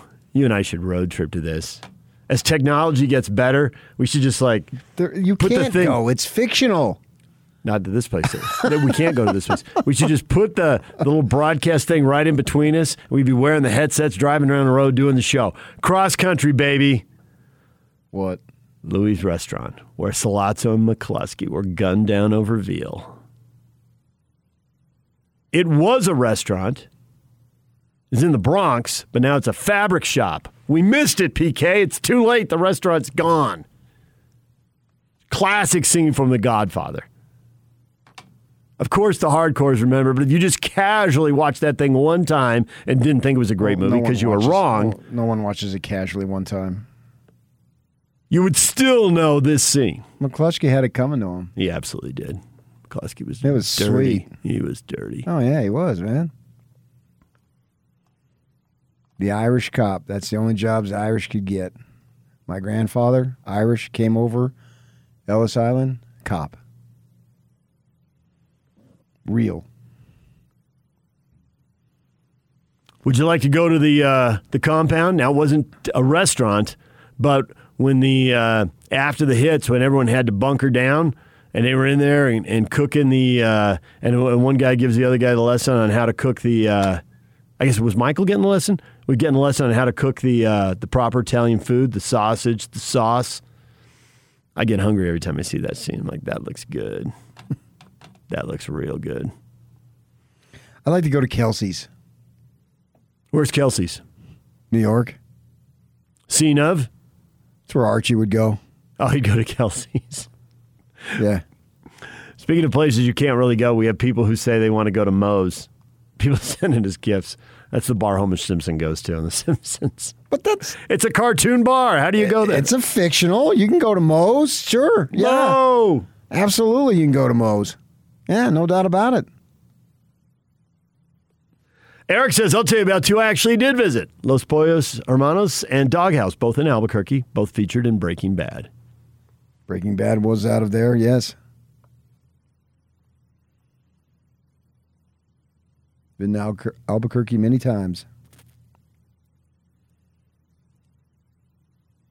Rick's Cafe American. Jules sends that in. I don't know. I need some help on that. I need some explanation. Somebody's sending us a gift now with Humphrey Bogart with that, so I guess maybe one of his movies. Humphrey Bogart? Wow, we're going back. That's old school. I don't know his movies, so I can't help you with that one. Yeah. Is that where the line of all the gin joints? I know the line, even though I don't know the movie. You had to walk into this one? There was a cool place in Colorado. Steve Martin. What was that movie? He had the big nose. Daryl Hannah was in it. Daryl Hannah and I once locked eyes on each other at the Forum in the hallway. What was that movie? I don't know. You didn't see the movie? It was good. Roxanne. Yeah. Yeah, that was a pretty good movie. And they had a place there where they hung out. It looked cool. In the ski town. I think it was like... you say ski towns in Colorado. I think it was Nicholson losing his mind at 14,000 feet in The Shining. That wasn't a ski town, though. That bar and that hotel up there. This is a hotel. Yeah. All right, DJ and PK, it is time to bring in Rod. He has been joining us all morning long from Lend Right Mortgage. He can help you save money. We all know the cost of housing has been going through the roof, so if you can save some money in that process, you got to do it because prices are just going crazy. And other lenders can't compete with Lend Right Mortgage. Why is that, Rod? Yeah, the reason is just because we're an independent mortgage broker, so we can take you to any lender in our network that has the best rates and fees. So for each client, we individually shop to find you the scenario with one of our lenders that has the lowest cost in terms of rate and closing fees. So if your rate's over 3% right now, 3% or higher, you absolutely need to do our Freedom Loan, do a no-cost refi, and drop that rate because rates on a 30-year fixed are in the 2s right now, and on the 8 to 15-year terms, they're in the 1s. So with those savings and doing it with the Freedom Loan, where there's absolutely zero closing costs added to your balance, we can knock that rate down and help you pay that loan off sooner. So different people are looking for different loans. Some people want 30 years, some people want 15, some people want fixed, some people want adjustable. How does it work with the rates in the 1s? Who can you really target and help with that? Yeah, so those people are, like, say, if they're into a 30-year term, a few years, and they don't want to go back to a 30, we can knock that rate down into the 1, and we can set the term in 1-year increments. So starting from an 8 to a 15-year term, you can get that rate in the 1s that'll help you save a ton in interest. How do people get a hold of you if you want to know more? They've heard this, they got questions. How do they reach out to you? Yeah, the best way to do it is call us at 801-APPROVE, and one of our team members will be happy to answer any questions and give you a free, no-obligation quote right over the phone and then email it to you, or you can log on and fill out our form at lendrightmortgage.com. Lend Right Mortgage on the phone at 801-APPROVE, 801-APPROVE, or lendrightmortgage.com. Thanks, Rod. Thank you. This week's Las Vegas Raiders game against the Pittsburgh Steelers is brought to you by America First Credit Union, the exclusive home of the official Raiders debit card. All of the same great features and benefits now with the silver and black. Learn more at americafirst.com/Raiders. Go Raiders, man. I'm developing into my favorite team. The Raiders. You mean we're in the silver and black soon? Oh, if somebody gives me gear, sure. He's got a lot of gear. I'll wear whatever. I wouldn't be shocked if he already had it. I wouldn't be shocked either. I don't think I have. Really? You'll get it soon enough. There's enough reasons, one reason or another, for you to be in Vegas every 3 or 4 months. You didn't buy a hat while you were down there this past time. Get a hat or a shirt or something. I expect you to show up at the first tee at some point golfing wearing a Raider shirt. Can we get the spiked shoulder pads? You're more hat guy than shirt guy. But it wouldn't shock me. I find myself following the Raiders. They're on our station. Lincoln, Kennedy, and I, we've gone to Cheers. He's their color analyst with Brent Musburger. Exciting game the other night. See what they can do. All right, big games this weekend. Who's fired up? Oh, I am. Predictions. Yeah, I'm going to be What's watching. happening? I'm probably going to watch 10 hours of college football tomorrow. That's solid. Yeah. Got nothing in the early window? Oh, yeah. I got Oklahoma and Nebraska, right, at 10 o'clock. Then you got Colorado and Minnesota at 11. 11 a.m., yeah. Then I got SC and Washington State. Those are two teams that are on both BYU and Utah's schedule to come. I got to watch that. That preps you for 4 games watching that game. Yeah, exactly. Yes. It's very important to have a clue what you're talking about. Want to keep this job as long as possible. It helps you've actually seen the games. Yeah. That game's at 1:30. When you said 10 hours, that's where I thought you were dialing in. Because I got that one circled too. It's on Big Fox at 1:30. Oh, I will be dialed in on that one. The other one, when you said 10 hours, but that one for sure. I figured you were just picking a round number. Yeah, because 1:30 until probably pretty close to midnight with BYU. Okay, more because than it's 8:15. You probably won't kick till 8:25 or 8:30. Bathroom time too. You know, I'm not watching. Good, thanks. Leave So when I heard you say 10 hours, I thought, the 10 a.m. window, it's got some stuff, but it's not that good. I mean, Oklahoma, Nebraska. But I'm going to watch. I'll have it on. Oklahoma will roll. What else? I'll get up, go to the gym. I mowed the lawn earlier in the week, so I you're would good be to go there. Yeah, I mean, I literally made a conscious decision of when to mow the lawn so I wouldn't have to waste time on Saturday.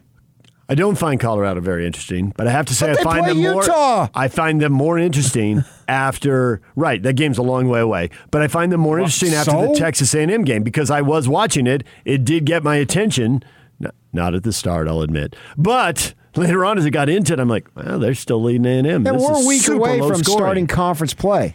True story. So those games matter. That's why that USC Washington State game really, for a game that doesn't involve a local team, that's the one that really got me. Because the Utes play them next week. Well, and they're going to have a new coach. I want to see they're the favorite. Does the door fling wide open? Is it Utah's to grab? If Utah has a nice bounce back win, they get some momentum going into next week. Washington State at home. Washington State, the game of Washington State is next week. So certainly I've got to watch them this week. There's no question I'm really about curious it. with USC because it can go either way, and we're not close enough to know. The only people in USC who could possibly know is if somehow you've got some friend who's real close to the program.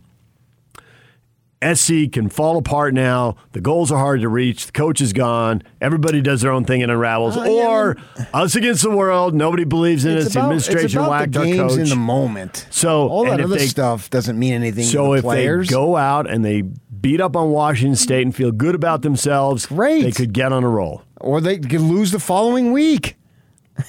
I don't try to interpret long range. I take the games for what they are. And what do I see? And what do I like? What do I don't like? And then, I've got plenty of folks down there who know about SC, and then I can go back and forth. I don't know that I'm going to draw any conclusions 3 weeks later on a Ute game. To me, any conclusions I'm going to draw is going to be about Washington State because the Utes play them next week. So that's far more important to me. And we already watched them once because Utah State got them in the opener. I broke down film of them playing Portland State. Yeah? What'd you learn? They're better than Portland State. Thanks, Coach. So all these games, and then the SC game in Washington State leads me right into the Utes. Maybe I'll have an hour or so or a half hour in between that game where I can eat some more. Nice. And so I'll, tomorrow, as they are every day, or every Saturday, I should say, it's one of the most important days of the week for us in the fall, in the football season. Absolutely. These are our guys. They're our teams. We have to buckle down on them big time. So it's only natural that I'd be doing that. We're starting to get into streaming territory here. The Big 12 has 3 games streaming, and we're going to start following the Big 12 now. Well, if you want to watch Nevada, Kansas State, ESPN Plus is the place to go. I'm not going to watch. Start educating yourself on the Big 12. I don't have ESPN Plus. Me neither. We're going to need it at some point. Oh, I don't need it now. Nebraska, Oklahoma is the morning game on Big Fox. I already said that. You're rock solid there. Yeah, I already said Oklahoma State, Boise State in primetime. That's on FS1. That'll be a flick during commercials. I'm not obsessing about the Big 12 now. If Kalani's not obsessing, why should I? What about Boise State? Playing Utah State and BYU. I'll be aware of that, but I'm not going to be locked down on it. I'll be locked down on our guys. At 7 o'clock when it kicks off, you'll have it would be your third priority then, because the Utes and Aggies will both be going at that point. Yeah. But they'll end, it'll still be going, and so during that BYU game, that'll be a good second game to go to. Yeah, I'll have the computer open. I'll have the computer and the television. Boise State getting a Big 12 team at home and favored by 3.5 on the blue turf. I told you I listened to this Sirius Channel 84. Danny Cannell was talking about this yesterday morning. You think you got a big TV? Which you do. Obviously, you think you've got one. That's a fact. Well, I did, not anymore. That's an old bite now. The world has evolved since then. That's so you got a bigger TV? Because no one goes smaller, buddy. I know. I have the same TV, but TVs have gotten bigger. But to you, it's a big TV. If I love someone, I saw the 90, and she's beautiful to me, she may not be beautiful to everybody else, but she's beautiful to me, and that's all that counts. Don't run from it. You have a big TV. 90-inch TV. I will let you know when I get it. I don't care when you get it. You've seen it at Costco.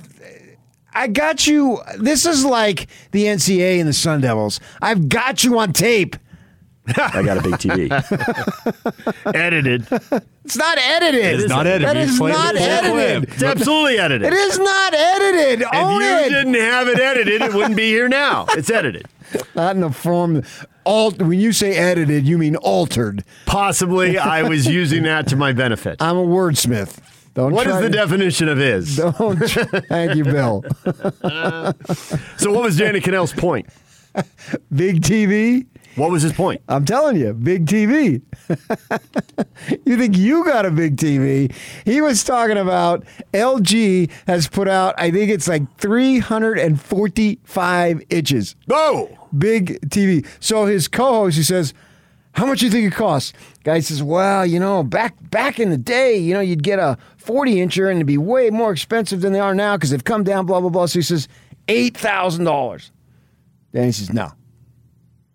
$1.7 million. Wow. For a big screen TV, 345-inch television. 345. That's almost 10 yards. A 360-inch TV would be 10 yards. You're going to need a bigger wall for that, DJ. I got a big TV, but I got a small wall. What a dilemma. That's almost outdoors, put it on top of the stadium time, right? Well, they were comparing it to the Jerry World deal that they got going on there. They had some excellent big screens and all that in the Allegiant Stadium, as you would imagine. They had 3 of them. One huge one, and then 2 smaller ones, which are still very big, obviously, the opposite corners. So they got that going on there. But, yeah, that's the thing about it, man. You can actually get more out of the game by staying at home. That's why everyone is putting in light rings and multiple big screens in stadiums, because athletic directors and presidents of pro clubs are well aware of that. Yeah. You can stay at home. You save right away. You save the money on parking. The food's way cheaper at home. Whatever food and beverage you want is way less expensive. Oh. And if you go to a game and it's a bad game, you're at that game. But if you're at home on TV and it's a bad game, boom, you're on to the next game. Yeah, nobody wants to see their team get slaughtered. You want to see your team win about big. Watching your team win with the crowd of people who are just as excited as you are, and that's what keeps people coming to stadiums. Sure, and more often than not, like I got a friend, he's got his brother has season tickets, his parents have season tickets for the Utes, and so it's the experience of it all. Yep. And the game isn't secondary, but the game in college football, since that's our market and we don't have a pro team, the game is part of the experience. It's not the exclusivity of the experience. Most people, when they come to a Jazz game, particularly on the weeknights, that is the experience. Weekends probably a little bit different because you can go out to eat before. But with work and whatnot, and you're hustling to get down to the arena, and maybe you're coming from downtown already. But the game is the experience. In college football here and everywhere, it is part of the experience. And that's what makes it cool. Win or lose, it's the experience that you have the day long. The buddies, the wife, the kids, the grandparents, whatever it might be. So it's a very cool experience. Yeah, absolutely. All part of it. And that's what sets it apart, as we know. But there is this is a huge weekend for so many reasons, because for BYU, a win puts them on the national stage. And the win sets up dream big. Huge. Yeah.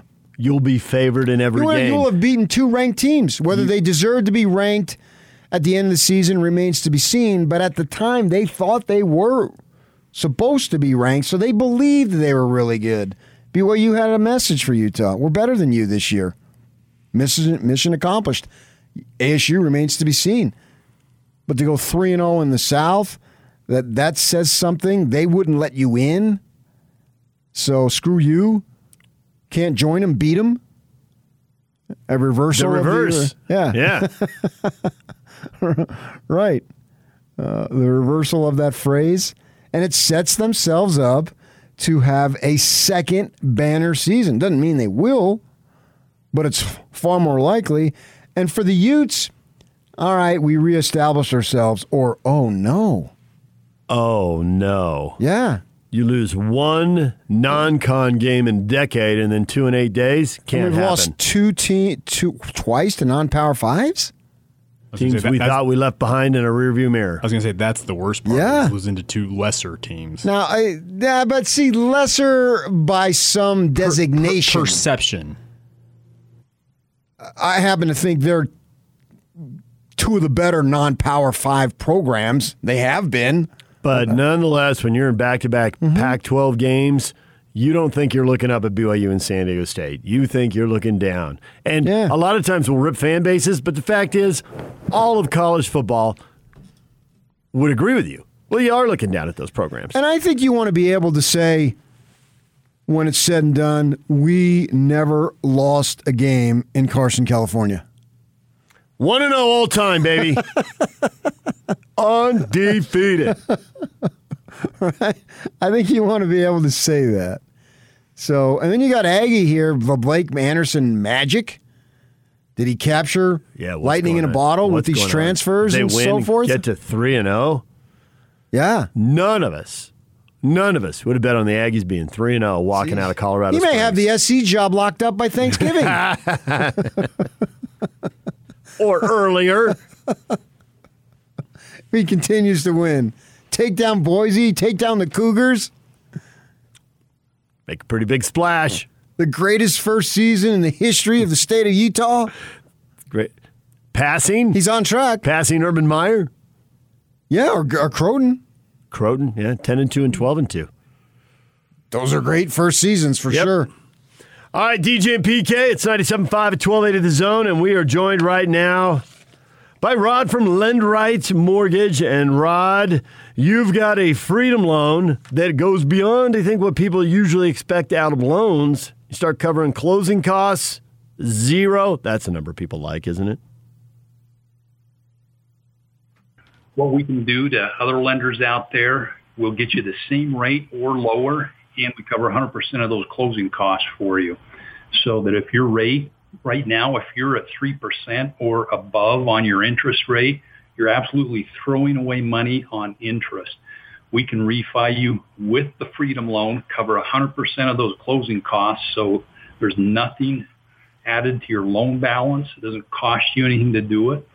And we put you in a lower interest rate in the 2s on a 30-year term, and you start saving money right away. Helps you pay the loan off sooner and saves you anywhere from 15% or more on your total interest paid. So When we're talking about a mortgage loan, that's tens of thousands of dollars. So again, if your rate is 3% or higher, absolutely stop throwing away that money on a higher interest rate. Let us cover all your closing costs with the Freedom Loan and get your lower rate. And other lenders aren't offering deals like this. How come they can't compete? What have you got? Where's the edge? Yeah, our edge is in the fact that we're an independent mortgage broker. Our cost of business, our business model is a very streamlined, low-cost model. And with the ability to shop the premier lenders in the country, we can find you the absolute lowest combination of rate and fees. So that's where our advantage is. How do people get a hold of you if they want to know more? You've intrigued them. They're in the middle of a pretty expensive process. We all know where home costs have gone. Yock's head is bobbing up and down. He's been horrified by what he's seen. So if they want to save some money here, how do they get a hold of you? The best thing to do is talk to one of our team members. Call us at 801-APPROVE or visit us online at lendrightmortgage.com. lendrightmortgage.com or pick up the phone at 801-APPROVE. That's 801-APPROVE. Thank you, Rod. Thank you. It's game week for the Cougars. And the Zone Sports Network is getting you ready for kickoff. It ain't over till it's over. After their emotional win against the Utes, BYU welcomes in another Pac-12 opponent as Arizona State rolls into LaVell Edwards Stadium this Saturday. Listen all week for your chance to win tickets to the game and then catch the Cougar pregame show Saturday at 6 with a postgame show immediately following the game on the Zone Sports Network. From Monday morning to the post-game press conference, nobody brings you better coverage of Cougar football than 97.5 1280 The Zone and the Zone Sports Network. DJ and PK, time to welcome in Doug Haller, Arizona State writer for The Athletic. He's on the Smart Rain guest line. Best of State Award winner Smart Rain is having an end-of-season sale on their irrigation smart controller. Save 50% off each smart controller purchased. Offer available to all commercial property zone listeners. Visit smartrain.net to schedule a demo today. Doug, good morning. Good morning. How are you guys? Good. We are curious. How is Arizona State? 2-0 and nationally ranked. You feeling like that's legit, or you got questions? What are you thinking? Well, I think anyone who's watched them would have questions. They've played Southern Utah and UNLV. And maybe, even though if you look at the scores, they won pretty easily, I think, maybe they played two good quarters during those 8, probably the last 2 quarters against Vegas this past Saturday. The defense finally came together. The offense showed some signs. But other than that, the passing game is a question mark. The defensive line has not been as good as everyone expected. So, yeah, going into this game, I think there are still some questions about how good this team really is. Doug, I got a great story idea for you. You don't even need to thank me. You'll love this story. RSL is Major League Soccer team here in Salt Lake, I'm sure, as you probably know. And their coach, their interim coach, is a graduate of Thunderbird High School right there on 19th and Thunderbird. So it's a great local story. Plus, Doug, not only is that the connection, but myself, I am a graduate of Thunderbird High School, and your longtime friend, Scott Bordeaux, is a graduate of Thunderbird High School. Man, I mean, the connections are just overwhelming, Doug. Yeah, those are 3 legends right there, coming out of Thunderbird. You don't see that very often. I think probably the only thing that compares isn't Stan Musial and King Griffey Jr. from the same hometown. So maybe, right along those lines. Maybe not quite to that level of 2 Hall of Famers, but we're really, really close. Yogi Berra and Joe Garagiola on the same street in St. Louis. How about that? Same neighborhood, yeah. We're definitely in that same neighborhood with those 3. Jimmy Johnson and Janis Joplin were high school teammates or classmates. No, that one I did not know. I would not have guessed. That is definitely an odd couple right there.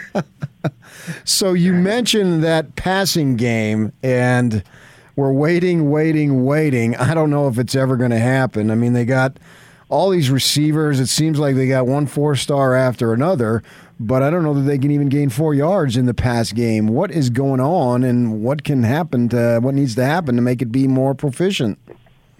Yeah, that was kind of a storyline last year as well. Jaden Daniels came in his first year. He had a pretty good receiver to throw to in Brandon Ayuk, who turned out to be a number 1 draft pick. Did Brandon Ayuk help out make Jaden look a little bit better than what he was at the time? Maybe. But that may have worked both ways. But you're right. A couple years ago, they brought in, I think, 4 receivers who are ranked as 4 stars coming out of high school. So there was a lot of excitement. Johnny Wilson, 6'7" kid from California. L.V. Bunkley Shelton was another one. Chad Johnson, Jr., his dad played in the NFL. So there was a lot of excitement. And it's just, last year you could see it. They just kind of weren't on the same page. They didn't have that chemistry. And then, this year, it's pretty much the same thing. I'm a little bit surprised because they've had a full off season without any, COVID restrictions to kind of iron that out, but not much has changed. And it's not all on the young receivers. Jaden Daniels is in his 3rd year now, and, he's, in practice, just when things were open a little bit more, he was overthrowing Johnny Wilson. Johnny Wilson's 6'7". So, and even in the first 2 games, we've seen some passes that he's completed, but it's the receivers have kind of had to break off their routes a little bit to wait for it, or he throws behind him a little bit. So that is a concern. Now, we made a big deal here locally about who's the number 1 guy, who's it going to be. Maybe they don't need a number 1 guy. Maybe you could do it by committee. I don't know the answer to that, but it's definitely something to watch. The running game's solid. The passing game remains a work in progress.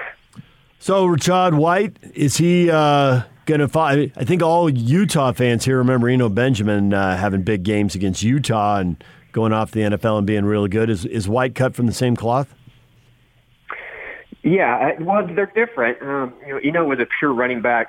Rachaad is, he's a little bit more versatile. Rachaad could be, I think probably a receiver if he wanted to be. And they use him that way too. They throw the ball a lot to him, but he's just a guy that when you put the ball in his hands, he ends up getting 7, 8, 9, 10 yards every time he touches the ball. He averaged 10 yards a carry last year, and that's impressive. It was over only 4 games, so stretched out to a regular season that he would have averaged that, but it was still impressive. Yeah, I think 6 50-yard plays. So yeah, he's explosive. He can make things happen. Good speed, good size. He's going to be a factor in just about every game they play. So defensively, they got everybody in their dog back. I know they had the injury up front on the defensive line. But other than that, they returned everybody, and it sure didn't look like it in the first 2 drives against Vegas. But then after that, they clamped down. What's going on there? Yeah, kind of, I don't want to say disappointment, but, not the defense, not that, they talked all preseason about domination, which is, that's preseason talk for a lot of programs. But, when you return, as you mentioned, all 11 starters until, their star defensive tackle went down with a season-ending injury. And not only that, but their entire second team returned. So, this is a veteran group. They played a lot of games. Their entire secondary came back for their 6th season, or their extra COVID season. For some it's their 6th, for some it's their 5th. So these guys have seen just about everything. And it really just hasn't materialized the way the way people thought. Losing Jermaine Lole up front, he was, an All-American candidate to enter the season. That's huge. And I think people are now just kind of understanding how big that is. The defensive front has not gotten the 4-man pressure that they did last year with Jermaine in there. And then, with UNLV, I mentioned, and you pointed out the second half, what really kind of turned it around is they had to start sending more pressure, blitzing a linebacker. And, it worked. They really shut down Vegas in the second half, changed the game. But I think they were a little bit concerned that they had to go to that just to make a difference. That, they couldn't get the 4-man pass rush with their front out there. The linebackers have been pretty good. Darian Butler has been playing at a high level. He's a 4-year starter. Kyle Soleil has always been solid. Merlin Roberts has been there for 4 years. And then the secondary has been pretty solid. But I think everything needs to start with the improvement up front. So Kyle Whittingham said that they lost the game to BYU in the trenches, and he came back on his Monday press conference and said BYU just pushed the Utah defensive front around, and he couldn't remember the last time they got pushed around like that. When you hear that, combined with what you've seen from ASU, what is your expectations for BYU's ability to run the ball?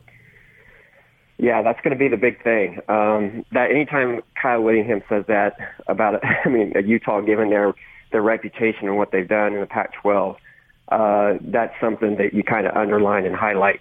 And given the fact that Arizona State has, not been as good as expected up front, that bodes well. That does not bode well for Arizona State.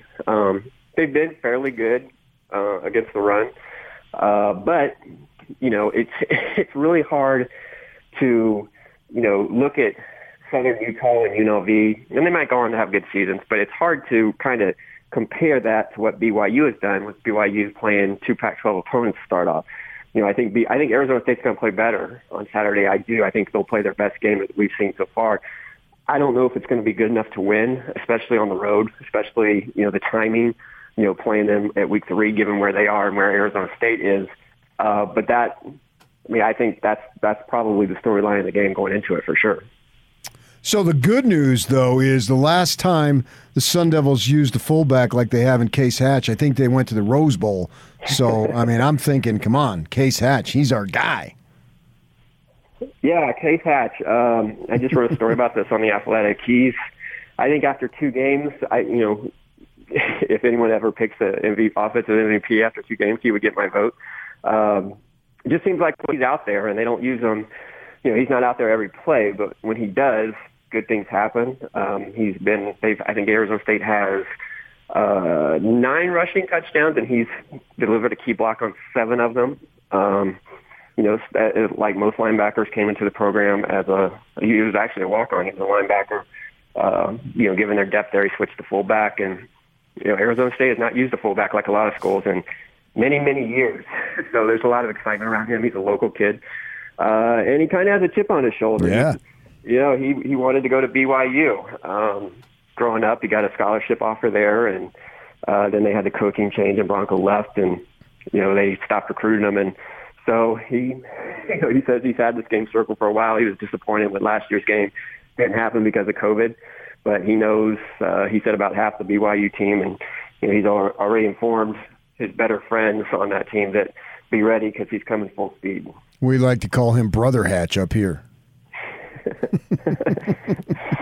Yeah, well, he has to make a difference. And that's one thing Arizona State has been able to do, and one thing I think they will be able to do, regardless of who they play. I think we haven't mentioned their offensive line, but, they have 4 starters back, and, last year they proved that they could run the ball even when teams kind of stack the box against them. So I think they will be able to do that, especially with Case back there. Not only with Rashad White, who you brought up earlier, but they have another back, Diamante Traynham, who's really good. Didn't play last week, and his status for this week is unknown, but that's like a really good 1-2 punch. So they will be able to run the ball. And, and last week, Jaden Daniels showed that he can escape a little bit. I think people thought he, decided to run a little too early and started waiting on his receivers, but they'll be able to do that. Now, whether or not they'll be able to move the chains or score through the passing game, I think that's the question. Their center had missed some practices earlier in the week. Is he going to play? Donovan West, he's an all Pac-12 player. Probably will finish his college career whenever that is as an All-American. He's that good. He's their center, and he did miss a couple practices earlier this week, but he was on the field yesterday. We got to watch, I think, 10 minutes. And he looked like he was a full participant. Now, who knows? They could have yanked him off as soon as we left the practice facility, but he was out there and running drills and lining up for 11-on-11 work as we were walking out. Doug Haller joining us, Arizona State writer for The Athletic.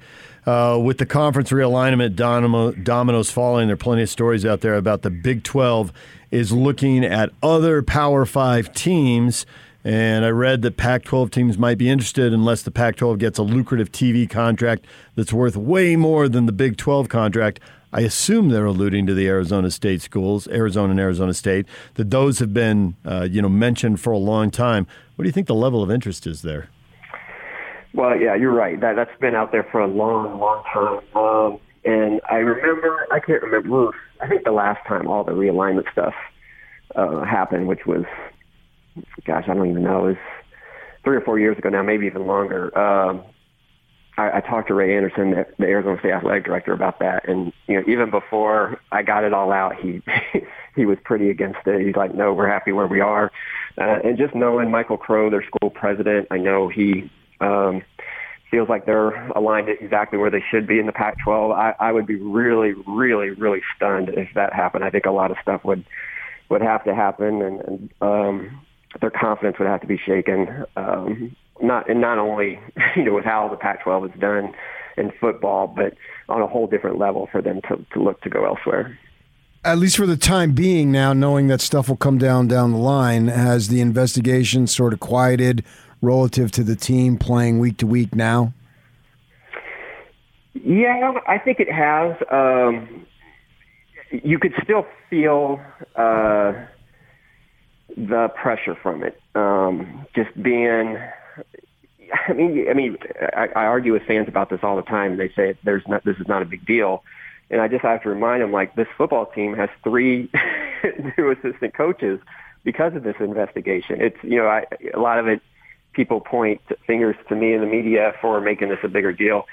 The university suspended the three assistant coaches, and yeah, they backfilled those. They have some capable guys that they had in support roles that they were able to move into those positions. But at the same time, that stresses the support staff. Things that GAs did and analysts did before.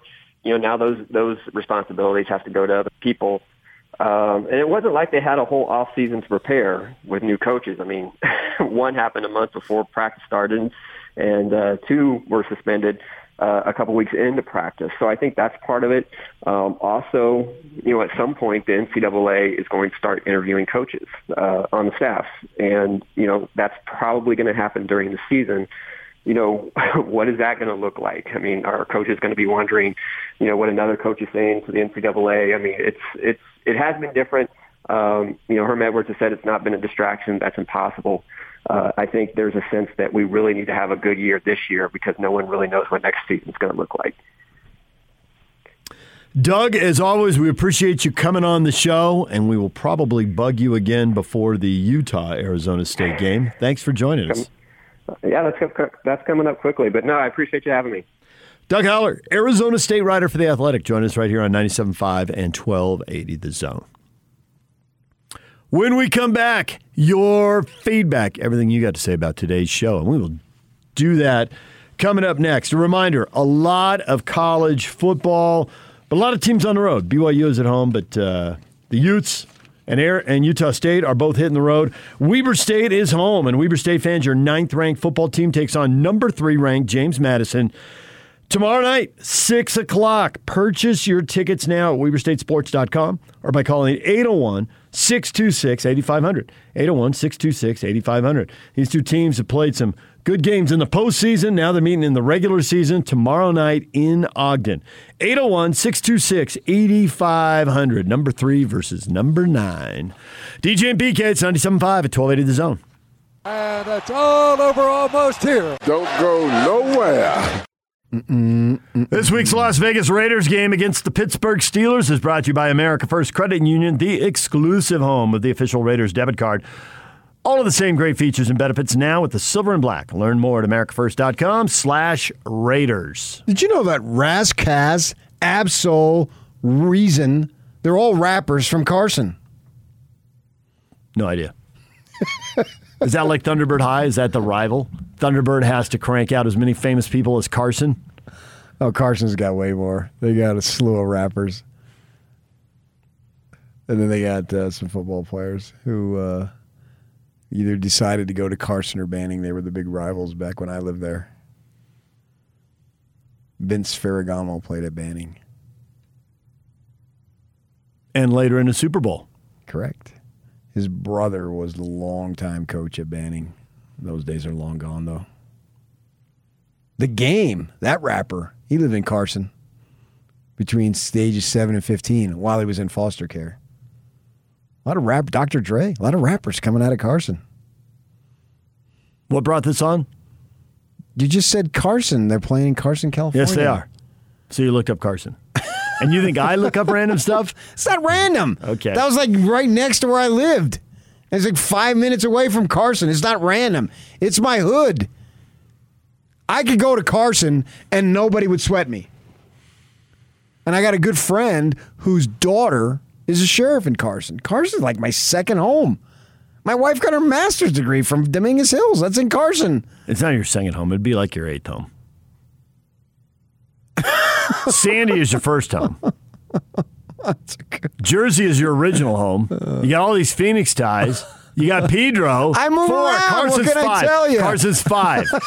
See, you moved it up. It just I moved did. up 3 spots. I did. I didn't know whether to give Tempe and Phoenix separate because that was one way I dropped it down to 6. I'd probably go Tempe ahead of Carson. And I also didn't know East Orange and South Orange if I have to count those separate. West Orange. West Orange. East Orange is my father. West Orange is my mother. Okay. Distinct differences between the two. East and West Orange. Never mind. Question of the day. Big games galore this weekend. What are your predictions? Mike Scotty Toddy. It's Mike Scotty Toddy. I like it. Says BYU is going 3-0 with a 36-24 win over Arizona State. He believes Utah State is going 3-0 by rolling Air Force 38-17. And he believes San Diego State will take down Utah 33-20. 33. That's a little bit of an odd number in football. It is.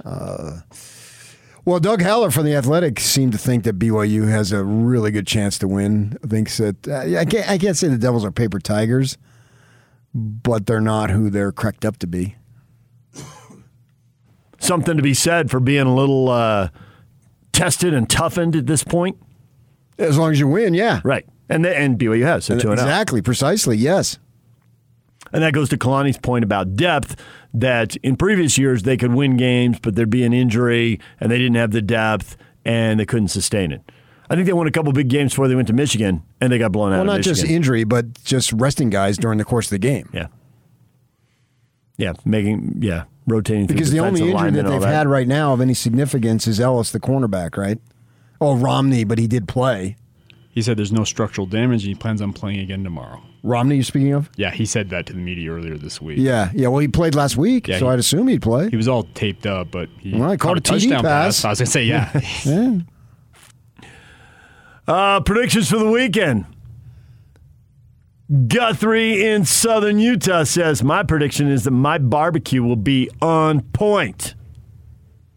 The football will be good if the food is good. That's not a prediction, though. That's more of a, it's going to come to pass like tomorrow's going to be Saturday. It's not a I'm not predicting we'll have Saturday tomorrow. Send your address over. We'll stop by. Jack says lots of wins by the best teams in the state. Go Aggies. That's all that matters. The big game. Utah State 21, Air Force 7. A lot of big games, at least 4 big games in our state. Looking forward to tomorrow, very much so. DJ and PK, it is time to bring in Rod from Lend Right Mortgage. He's got a Freedom Loan. What does the Freedom Loan get you, Rod?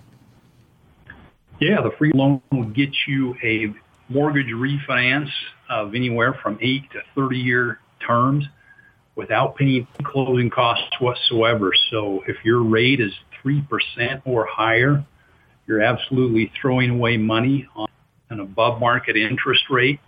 So we can refi you with that Freedom Loan, cover 100% of the closing costs so it doesn't cost you a single thing to do it, and get you into a lower rate so you can put more money towards savings, towards tickets to the game, that big screen TV, anything but mortgage interest. Pay the loan off sooner. So that's what the refi with the Freedom Loan will do for you. Get you the same rate or lower than other lenders will charge you thousands in fees and points to get. Now, you've got rates in the ones, and when people hear that with the way home costs are going, that's just a staggering number and would save a lot of money in the long run. How do rates in the ones work? Yeah, those are for the shorter term loan. So if you can shorten your term into an 8 to 15 year, we can put you into that. That'll save you tons in interest. When you're on that shorter term, forces way more of your payment to go towards the principal every month. And of course, with a rate in the ones, you're paying way lower interest overall. How do people get a hold of you if they want to get more questions answered and specific questions about their specific situation? Yeah, best thing to do is just pick up the phone and call us. The phone number is 801-APPROVE, or you can visit us at our website. It's lendrightmortgage.com. lendrightmortgage.com, or pick up the phone at 801-APPROVE. Rod, thanks for joining us this morning. Thank you. Hans and Scotty are coming up next. Have a good weekend.